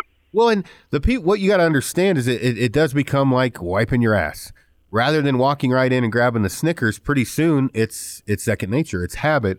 You're grabbing something better, or raw almonds, or whatever. And again, this isn't coming from a dude that's, had the body of a Greek god. At one time, I had a butt crack hanging out the front of my shirt. So you really need to understand that you're not alone, right? You're not the only one. And if it took 15 years for you to get to be a fat fuck, it's not going to be 15 minutes to be skinny. It's going to take some hard work and dedication. And if it does, like, that's one of the other things too. I would tell people, like, if you look at my Instagram, you'll see that I got a day count. It's like at 893 or 4 right now. But June 1st of 2019, just a couple days prior to that, I had a conversation with my dad. And his dad and his grandfather both died at 73 on the same day. So it's like we were having the conversation. My dad's getting older, and I'm looking at him, and he's softened a little bit, so our relationship's a lot better, and my heart is softened, and I appreciate and value the time with my dad primarily because I know at 61 or 62 years old, if he's holding the same standard as his dad and his grandfather, I got 10 or 11 years left with this guy. So I've set a personal goal to be 75 years old. Like, I'm mad as fuck about it. Like, I want to be 75. Like, that's the thing that drives me in the morning. So it's like, if that is my goal, if that is absolutely what I am committed to, and if I'm not full of shit, then it's an easy choice to pick those healthier decisions, or those the beef jerky and the cheese over the Snickers bar. Like, those things become easy. You're allowed to have whatever kind of indulgence you want. Like, I love beer. I love bourbon. I love weed. I love cakes. I love cookies. I love all the things that any listener is going to say, like, man, this is my reason that I can't. This is the reason I can't. I still do them. I still do them on a weekly basis. I'm allowed to have those things because 5 or 6 days a week I hold the line. And then on that day of indulgence, like, my body has to do an extra demand. It's like, well, you burn 500 or 600 calories in your normal workout, but you're going out for pizza with the family later. Okay, let's try to get 800 to 1,000. Like, at least quantify and earn what you're doing, because if I had to sit down and I'm like, my body looks good, I killed an elk, I killed some whitetail this year, goal accomplished. It's real easy this time of year to slip into Thanksgiving, Christmas, and New Year's and wake up 15, 20 pounds heavier. And then you're in this vicious cycle of like, am I really committed to the goal of being 75? Am I really full of shit when I say these things, or I put myself out there on a platform like this and say, hey, I want to live to 75? There's no guarantee. But that's the cool thing about anything worthwhile. Like, you're probably one of the best hunters alive, and you're not guaranteed to get that animal, but I guarantee you that you will push yourself to the limit that if you don't, you can hold yourself pretty high and say, hey, I did every single thing that I could to be successful. And there's a lot of hunters, myself included. That's why I failed at Chino. I did what I thought I had to do. After those trips of failure, I got closer and learned more and more and more. It also helped to have a rifle versus my bow. But at the same time, my preparation was different because I knew what I was up against instead of just going out there thinking, oh, this is a place where you're going to see 100 deer a day. It's a vast population. The genetics are huge. It's going to be a slam dunk. And sometimes you have to fail just so you can learn. And so that's what I tell people when I work with them as a client. You know, we get real serious about what your goals are and why. Like, why are you doing this? Well, I want to look good for my husband. Well, fuck that. Like, that's probably the secondary outcome. Like, if you want to look good for your husband, like, you got to own this for yourself, because if you're doing things for someone else and you feels like you're falling short or you don't get there, you're just going to immediately have resentment for your husband because you're doing all these things you don't want to for them. You have to really define your goals and define your outlook for yourself. And then I guarantee you those things will benefit the people around you, because you'll be a better version, a better happy version of yourself. And, you know, it's not really a sacrifice to feel the way that I do, because once a week, you know, I have the pizza, or I have the burger, or I have, you know, a fried piece of chicken, or eat my Nana's cooking, or whatever it is. You know, it's not like this imprisoned lifestyle. Bodybuilding can certainly be that way. Powerlifting was certainly that way. But I'm just trying to be a normal guy that trains hard every day, that looks pretty good in a pair of jeans and a T-shirt, you know, and doesn't, and my blood markers indicate the same. Like, okay, that's a healthy looking guy. Well, what's my blood work say? Oh, he is a healthy looking guy. I know a ton of guys that are string beans that smoke cigarettes like 2 packs a day and drink a bottle of whiskey throughout the day. Like, they're not healthy. They're not fat, but they're not healthy. So I'm trying to go full spectrum blood work, you know, nutritionally, sleep. I monitor my sleep via an Oura Ring, and also my watch. I get a lot of feedback on that stuff. And it's not like I'm having these sweeping changes based on a day-to-day thing, but I look at my months. Like, okay, I had a good month. I gained 3 pounds. 1.2 of that was muscle. 1.8 of it was fat. All right, this next month, let's kick it up a notch. Like, and I'm a competitive person, so I play games with myself. Like, I talk shit to myself all the time. Like, you bitch, you can't puss out now. Like, here you are, and you're just going to stop here at McDonald's. And then I'll drive an extra 5 miles, and I'll find the gas station that's got, you know, the right jerky for me. Or I like Old Trapper jerky. That's the one that I rely on because the bags are big and they're good as fuck. Same. Yep. You know, I'm just a competitive asshole. And sometimes I have to turn that competitiveness inward with myself, because I'm human, dude. My mom cooks like the baddest cakes in the world. She makes amazing cakes. Well, Sunday dinner rolls around, and that's not my day to eat cake. I got to look there and smell that thing. Now, I'll take a piece home for Monday or Tuesday when my day is programmed, but it's all within reason. Like, if I wanted to have that piece of cake, I'd have it, but Monday's workout it'd be an ass kicker for sure, you know? Yeah, and I mean, I think kind of adding to that, like when you talked about, you know, the hunting side of things, people ask Scotty, a guy that I guide for, and they'll ask, you know, at the risk of sounding like a total douche, they'll say, what makes him able to do what he does? And Scotty's like, yeah, he's fit, yes, he knows animals, but the number one thing is he does not give up, right? He literally at times do things that you know, and I've been giving shit about it, and it sounds like you are fucked up the same way. Tunnel vision. I mean, a psychotic. Yeah. I fucking hate to fail, and so has that put me at physical jeopardy at times? Yes, it probably has. But the thing for me is, when people ask about certain things like this, I'm like, you know, the easiest way to look at this is, do I want to be the guy that's the last in line when we're hiking up a mountain, or do I want to have the opportunity to shoot an elk or a deer, but my physical fitness is what let me down? Or am I the guy, you know, or my shooting or animal behavior and knowledge? I mean, it's a total package. And so, I mean, and I am no motivational speaker, but Mackenzie sitting here beside me, you've walked into the office and I've been doing push-ups on a ball, I think. Yes, often. Well, I'm sitting my fat ass at the desk. There's a floor there. Well, fuck, how hard is it to do 50 push-ups? And so baby steps, right? So I'll do push-ups or air squats. And then, you know, you want to be constant. And it sounds like you're wired the same way. I want to learn archery, building arrows, tuning, the human body, dieting, animal behavior, how to score them, reading topography, land navigation. I mean, at no time, I'm sure anybody ever die and be like, God damn it, I learned too much, right? I mean, you can always make yourself better. You know what kicked my ass? I went to Arlington National Cemetery, right? And I mean, you're talking about some hallowed grounds. I mean, at least I think it is, and it is. I don't give a fuck if you think it's not. It is. You get goosebumps going there, yeah. You know, like I went in there and I'm looking at some of these tombstones, and you see these guys, you know, 32 years old. He was a graduate of the Citadel. He was a commander in the Navy or whatever it was. Like, there's just these like long list of achievements and accomplishments and successes. And it's like, man, we used to glorify achievement. You know, we used to glorify heroes.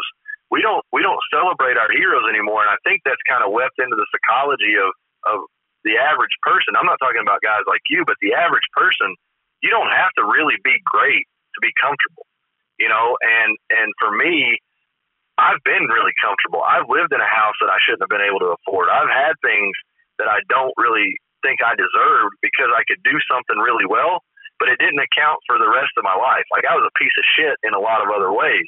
But now I want to be the best version of this body and this life that I can exude from this. You know, like, I want to extract as much out of myself as I possibly can because, you know, like my truck, it's got 340-something thousand miles on it, you know, and I literally want to drive it till it blows apart because I don't want to just go buy something because I can. I don't want to just have the best bow because I can. I don't want to just kill big animals because I know the right people. Like, I legitimately want to be able to stand on my own, and if the world blew apart tomorrow, I have the skills and the qualifications to do the things that I love to do because I put in the work to do them. I don't want to be some guy that just slides by, you know, and I feel very lucky and I feel very fortunate that I'm in the circles that I'm in, but I also kind of have stepped back from some of that because when things get a little bit easy for me, as I told you last night when we were talking, I try to look for something to keep it hard.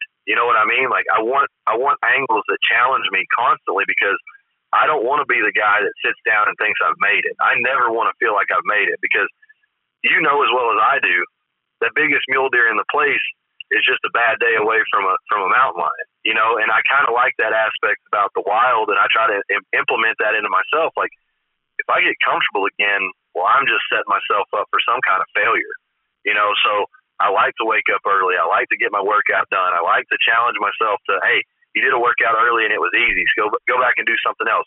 Can you run up that mountain in 20 minutes? Can you get to that stop sign in 10 minutes from here walking? Like, I am that idiot in the meme that's like, you know, there's a car at a stoplight and the dude's running on the sidewalk and it's like, if I don't make it to that stop sign before the car, I'm dead.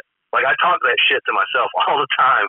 Anything that I can do to create a competitive environment within myself, dude, it's fun for me at this point. It's hard, but it's fun. You know, and it's funny, talking about that, even hiking up a mountain, obviously there's some of our DNA crisscrossing because I'll look at a 75-pound pack, 60-pound pack, whatever, and I'll look climbing up a steep grade and I'll see a boulder at 100 yards. I'll be like, make it to the boulder, you get a break. And for some fucking reason, I'll get to the boulder and be like, you can go 15 farther, you fucking little bitch. And I have always been that. Now, I may pass the fuck out in the next 15 yards, but I think that that's what will help separate people from, mediocrity to being on a higher level is you have to keep challenging yourself. Now, I've had people say that, well, why don't you run marathons? I'm like, because I don't fucking want to. I'm not going to do shit that I hate, right? I got to have some enjoyment in it. But I think that if people look at things that way, where failure is not an option, that doesn't mean I don't fail. You're probably going to be a lot more successful rather than when you hike into an area and you're already getting your ass kicked. You're already thinking, what if I don't see elk and what if I don't do that? I've had guys, I've definitely been accused of being arrogant or overconfident. And I'm like, I'm not overconfident. I'm not arrogant. We see a deer from a mile and a half away and it beds down. The first thing I'm thinking is that deer's going to die. If I'm thinking, oh man, I'm going to end up blowing this stock, well, why the fuck am I even on the mountain? Now, I will definitely blow the stock. It's like the only deer you can kill is the one you can see. It's like you can sit here and say, well, there might be one that walks out at 200 yards and just shows himself broadside and lays down. I mean, that's a possibility, But like with the kind of hunting that you do, and I'm way over inferring here because I've only been in a handful of situations like this.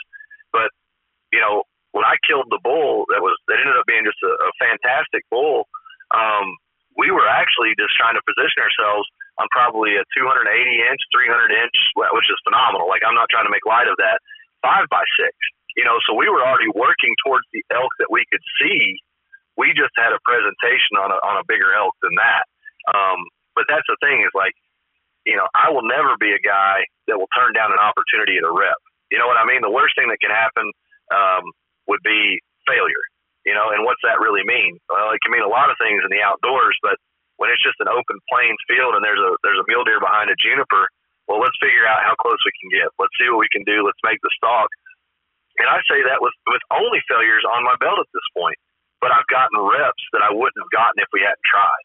You know, and that's the most important thing. And one thing I do want to tell people too, you know, so Jocko's a guy that's like 4:30, you know, 4:30 or 4:30, and you listen to these guys, you got to be up at 5 a.m.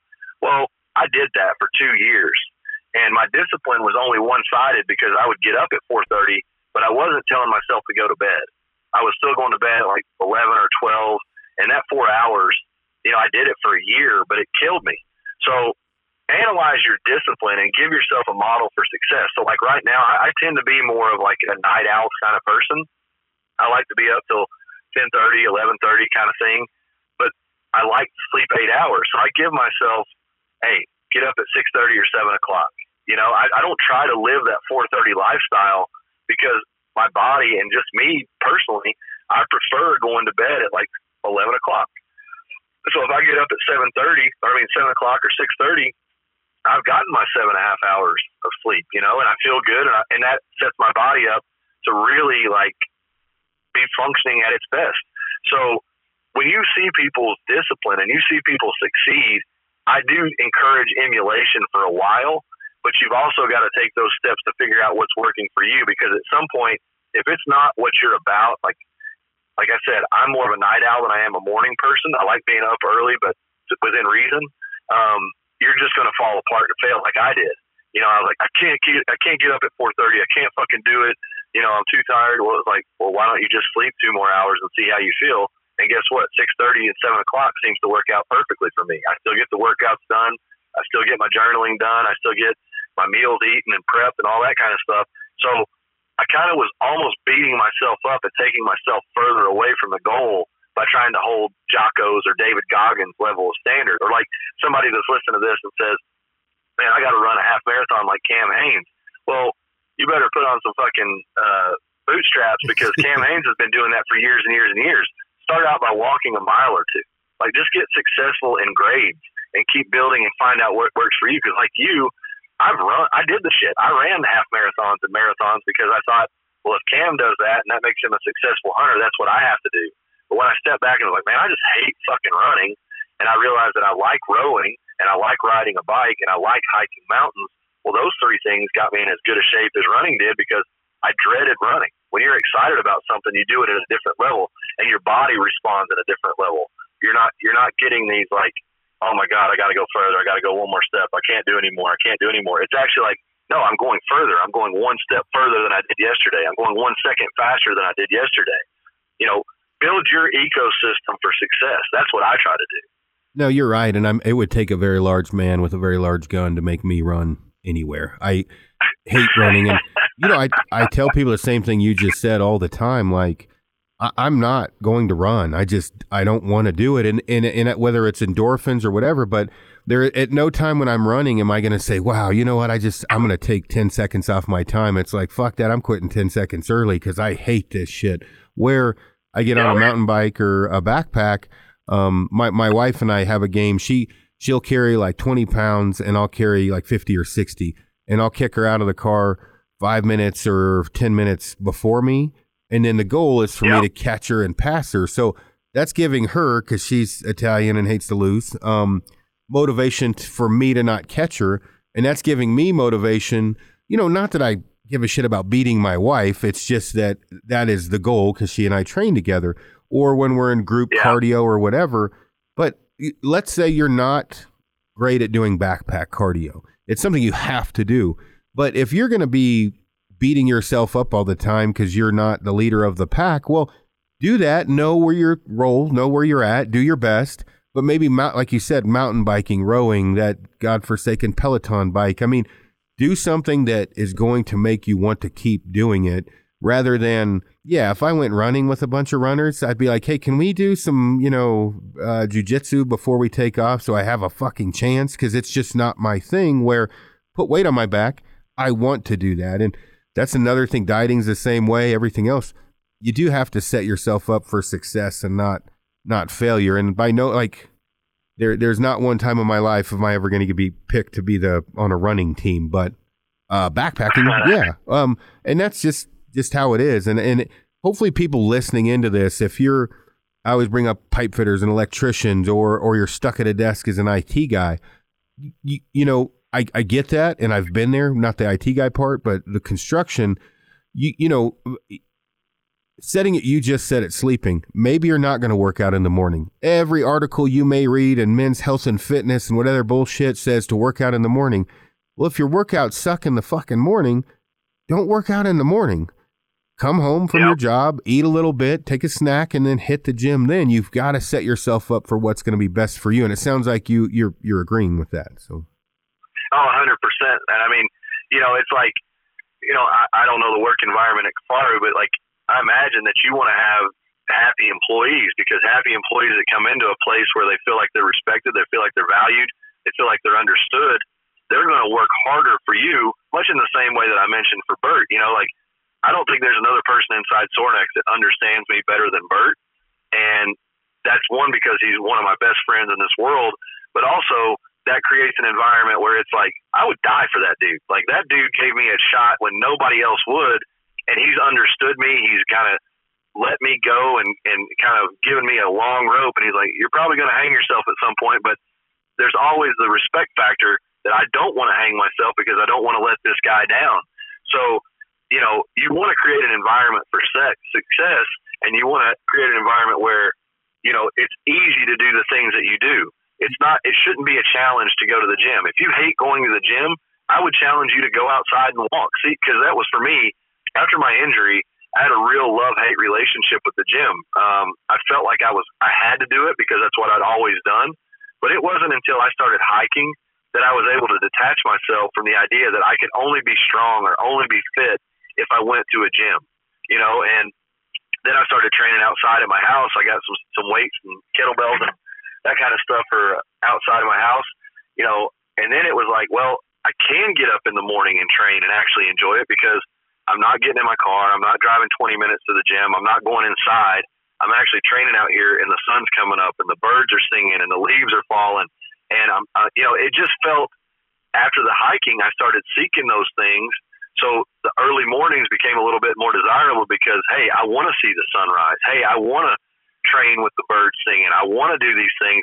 So don't marry yourself to what you're doing now as what you'll always be doing. I would tell anyone to constantly self-assess and recalibrate. It's just like you. If you get out in the woods and you go around a bend thinking it's going to take you closer to your destination, you have to make a point at some time. It's like, well, it's taking me further, but it's an easier path to get there. Or sometimes you just have to blaze a trail back through. And that's what I do, is I'm always open to change. A lot of times you'll see, I will go through stages in a year where I'll have an inclination to run, and I'll go run for 2 or 3 months. But as soon as I don't want to run anymore, I have something else waiting that's probably been kind of stoking the fire a little bit. Like, hey, you need to get back on that rower and see if you can set some PRs, or you need to go hike the mountain every morning for 2 months, or whatever it is. I mean, I don't marry myself to anything so much as, even with the program that I do, if somebody says do 4 sets of tricep pushdowns, well, why do I have to do 4 sets of the same thing? Can't I bounce around and do 4 just tricep exercises for 1 set each? It's not like my tricep knows that it's getting stimulation from a rope pull down. So I just want to put forth effort. Yeah, what I'm saying? Everything that you're saying, especially with the way my brain works, I hate the rower, but I love the rower. My ass goes numb if I do it too long. I'm probably doing it wrong, but it makes me extremely winded. And so what I do is a minute of the rower at as high intensity as I can, because I love doing push-ups. And so then I go off the rower and I knock out 50 push-ups, and then I hop back on the rower and I do a minute or two, and because indoor cardio for me sucks. And then I have we call it the ex-wife, but it's a HitMill X, and I do it's a treadmill. I hop on that for 5 minutes. So am I doing the standard stereotypical, hey, you have to do 20 minutes of cardio? Yes, but I'm not doing it on one machine because I mentally hate it. And so I'm the same way. I've got terrible ADD. Like, and I know a lot of people say that, but like, I am just all over the place. I got 17 trains of thought going all the time. So, I get distracted. I get bored. I get, kind of frustrated with something. And like, exactly like you're saying, if I'm on the rower for a minute, I'll hop off and I'll do 5 or 10 pull-ups. Then I'll drop down and do TRX rows. And then I'll do 15 push-ups and I'll get back on again. But then there's other times where it's like, I love to hate something. So I did a 100,000 meter row down at Sorinex HQ in one day. I wanted to see if I could do it for 100,000 meters in a day. And I set myself up for 24 hours. Actually, the first marathon I ever did, I was going to go run 13.1 miles for a half. And about 10 steps into it, I was like, what kind of bitch starts something with half in the title? So I was like, there's no fucking way I'm going to do 13 miles. I'm going all the way. Well, at like 18, 19 miles in, I called my coach, my middle school soccer coach. I called him up and I was like, dude, I'm getting ready to call an Uber. I fucking messed up. And he goes, what happened, bro? And I said, well, I started to run a half marathon, which I did pretty good and did that, but I'm at mile 18.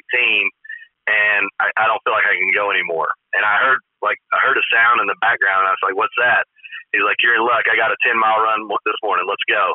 So he stayed with me on the phone and we finished that 8 miles. And, sometimes that's one of those moments. I called him specifically because he's always been a guy that challenged me to get more out of myself and really probably the person that helped shape my psychology to be an athlete.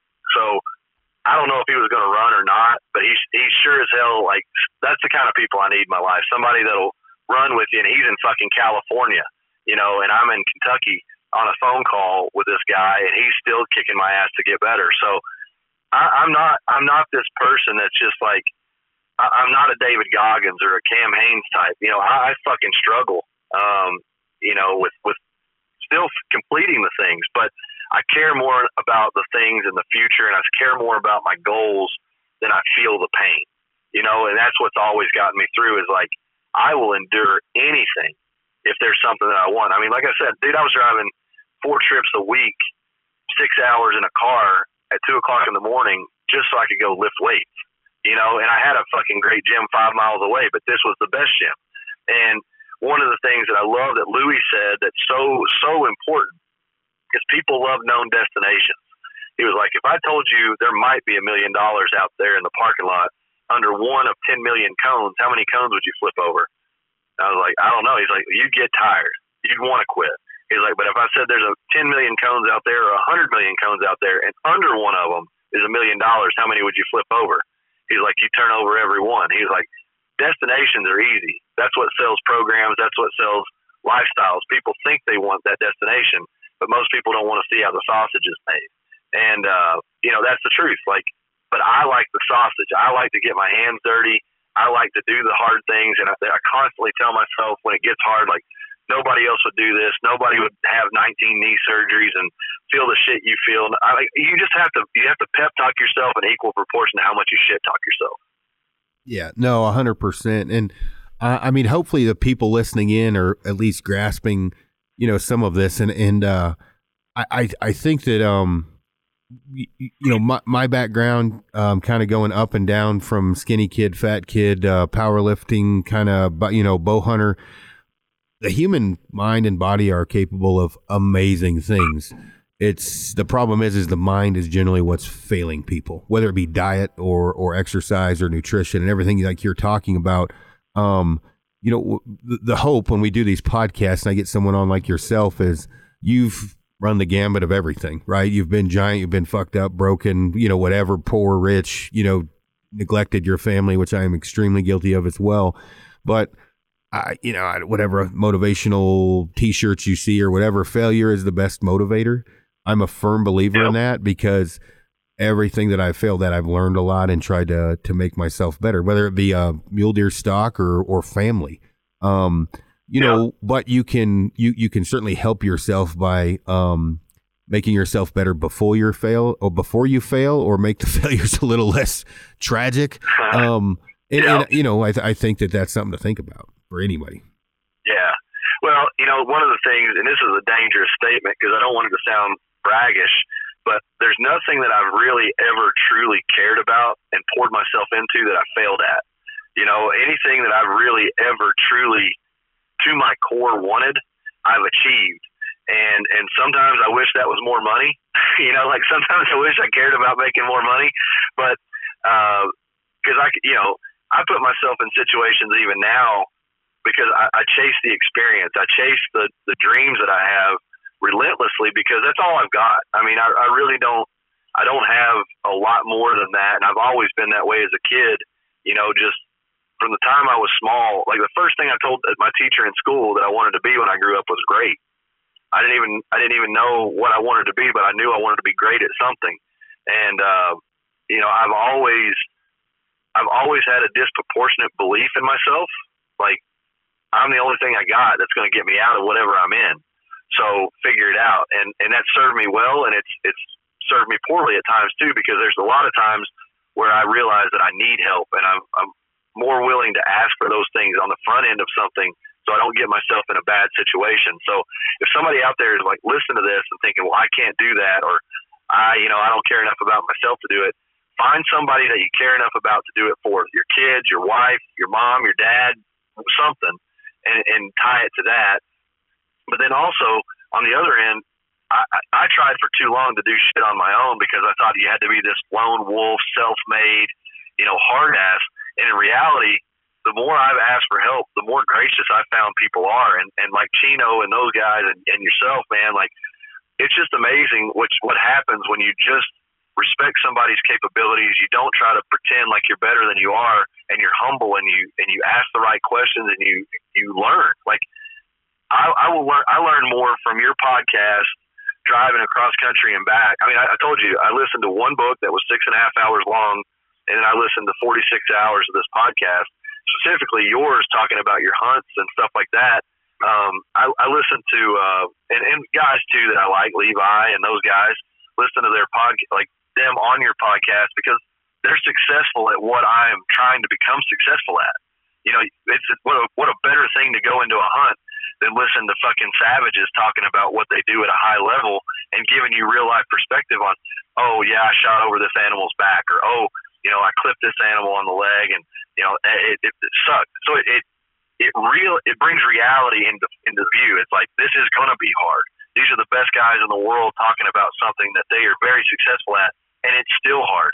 So don't go out here thinking you're going to be this guy that just slam dunks this thing and gets an animal and holds the grab and grin. Like, it's not about that for me at all. It's truly about trying to become a better man. I even put a post up this morning, like, the hunt was successful in that I got an animal, but I'm still on the hunt to become the best version of myself that I can be, like as a man, as a soul, but also as a physical presence, as a brutal presence when I grapple, as a composed presence when I'm shooting an animal or when I'm shooting in my target. Like, I want to be as diverse and multifaceted and talented in as many directions as I can possibly be. And I don't believe that's an impossible measure. I think once you learn your process, how to develop the process of success in one area, that bleeds over into all the other areas. The only thing that I'm doing right now is if somebody opens the door for me, and I like I said, you're one of the best hunters in the world. So when you open a door to me, whether that's offering me advice or offering me, a story, like why would I not take that to heart and like soak up as much of that as I can? I'm not trying to make myself bigger, better, whatever for the public view. I want to be able to tell you one day, hey man, I was successful in this way, or I was able to complete this spot because of this, and let you know that what you're doing matters. Let you know that what you're doing for the community at large, and really I think for men at large, because you talk about things in a way that a lot of men don't anymore. A lot of guys have to hide behind company names, or they have to hide behind sponsorships and that kind of stuff. So I'm kind of kissing your ass here, but it is a real important thing that you're doing, and it's definitely impacted me. But if what I've said today impacts anyone in any way, reach out. Like I'm a perpetual failure, but I refuse to quit, and that's probably been my greatest gift, is that I'm stubborn as a bull. I just do whatever I can to do a little bit better than I have before. No, and man, that's definitely solid advice. And I think this is one of the, not pumping your tires too much, but this is definitely probably my favorite podcast I've done so far, because one, somewhat similar backgrounds. Obviously, you're at much higher level when you're lifting, but kind of the roller coaster up and down, and same with failures in life. I mean, when I've been married 4 times, right? I mean, I've gained and lost a lot of money and lived in poverty for quite some time, and you just keep moving forward and try not to do the same thing twice that was ignorant, and try to do the smart things more than once. And I think, like you had said on social media, a lot of people fake the funk. You see the highlights of their life and none of the pitfalls and downfalls and the failures. And that is one thing I try to make sure and tell people is the failures. Like, I have a temper, and I've talked about how I'm working on that, and I haven't paid my taxes at times. And I talk about that because people that act like they never do anything wrong are full of shit. No one's $100 bill. Everybody fucks up. Nobody just ever wants to talk about it. And if someone like you or me or someone else well-known talks about those failures, it's more relatable, and it helps people. I think it helps people a lot, because they're like, well, fuck, those guys, they fucked up all kinds of stuff. I'm not the only one, and they got better. So. Yeah, man, I think if you were to look at the track record, I'm still a loser. You know what I mean? Like if you were to lay it all out, even though I've had some pretty high flying moments, it's I think any winner or any person of success would tell you the same. Like I don't know too many people with horseshoes up their asses that win all the time. It may look like it, but I guarantee you, if somebody's really, really great at something, they've paid their dues somewhere. No, for sure. One of the things that's funny, Scotty and he's basically my brother, the guy that I guide for. We hunt together. I shot an Aoudad at 4 or 5 feet or yards. It was super close, and people were going on, and Scotty and I were talking. I'm like, Scotty's like, yep. Little do they know you missed 11 times that fucking day and walked 49,000 steps. And I said, oh no, we're going to do a podcast and talked about it, because people only see the highlight. They don't see how much I screwed up, and it's important. People know that there was a lot of screw ups to get to that point. And like you talked about the track record, you take a left is a bad decision, a right's a good one. I'm trying to get where I've taken more rights before I die. I can't say that I'm 50-50 right now, but I'm working real hard at it. So. Yeah. Well, dude, and that's the thing. I had a conversation with a guy. He's a blue check guy. He's a well-known guy, and he's getting into hunting.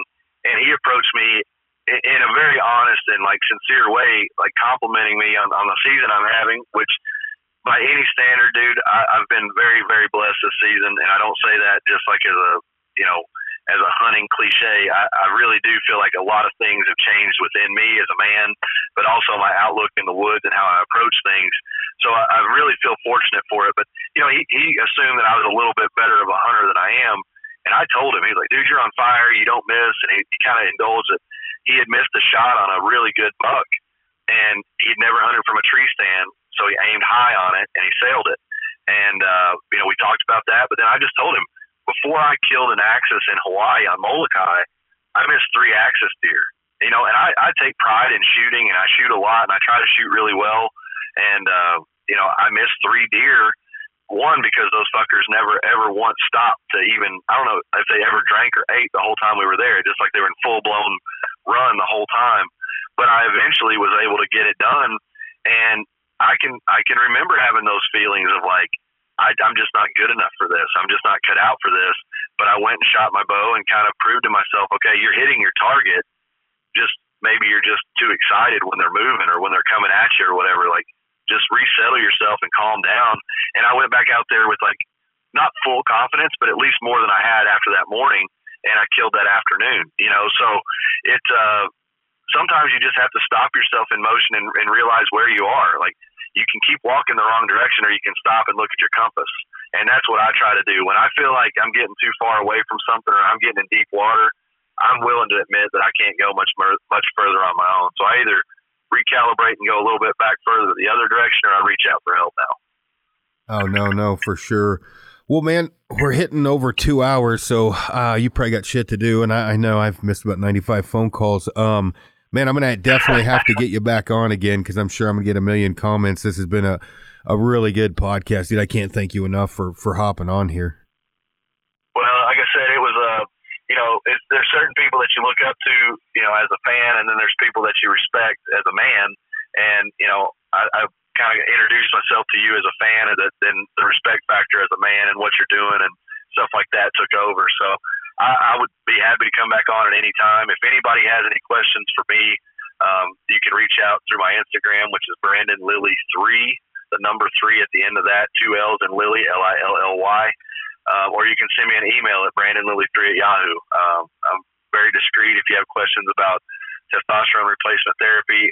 What happens a lot of times is where I'm not an expert, I can connect them to an expert probably in their area. My doctor's fantastic about finding, hormone doctors in people's areas if I need help in that. So any way that I can be a resource to anyone, I've been through some shit. I've overcome some shit, and I just try to help people any way that I can. Yeah, but I appreciate that, and I'm sure everybody listening in does. So, again, thanks for coming on and what you're doing in the industry. Tell Bert I said hello and thank him as well for everything. And yeah, man, let's stay in touch, do some hunts together, and have some fun. That sounds great, man. It'd be an honor. All right, take it easy. Thanks again. Thank you. Bye-bye.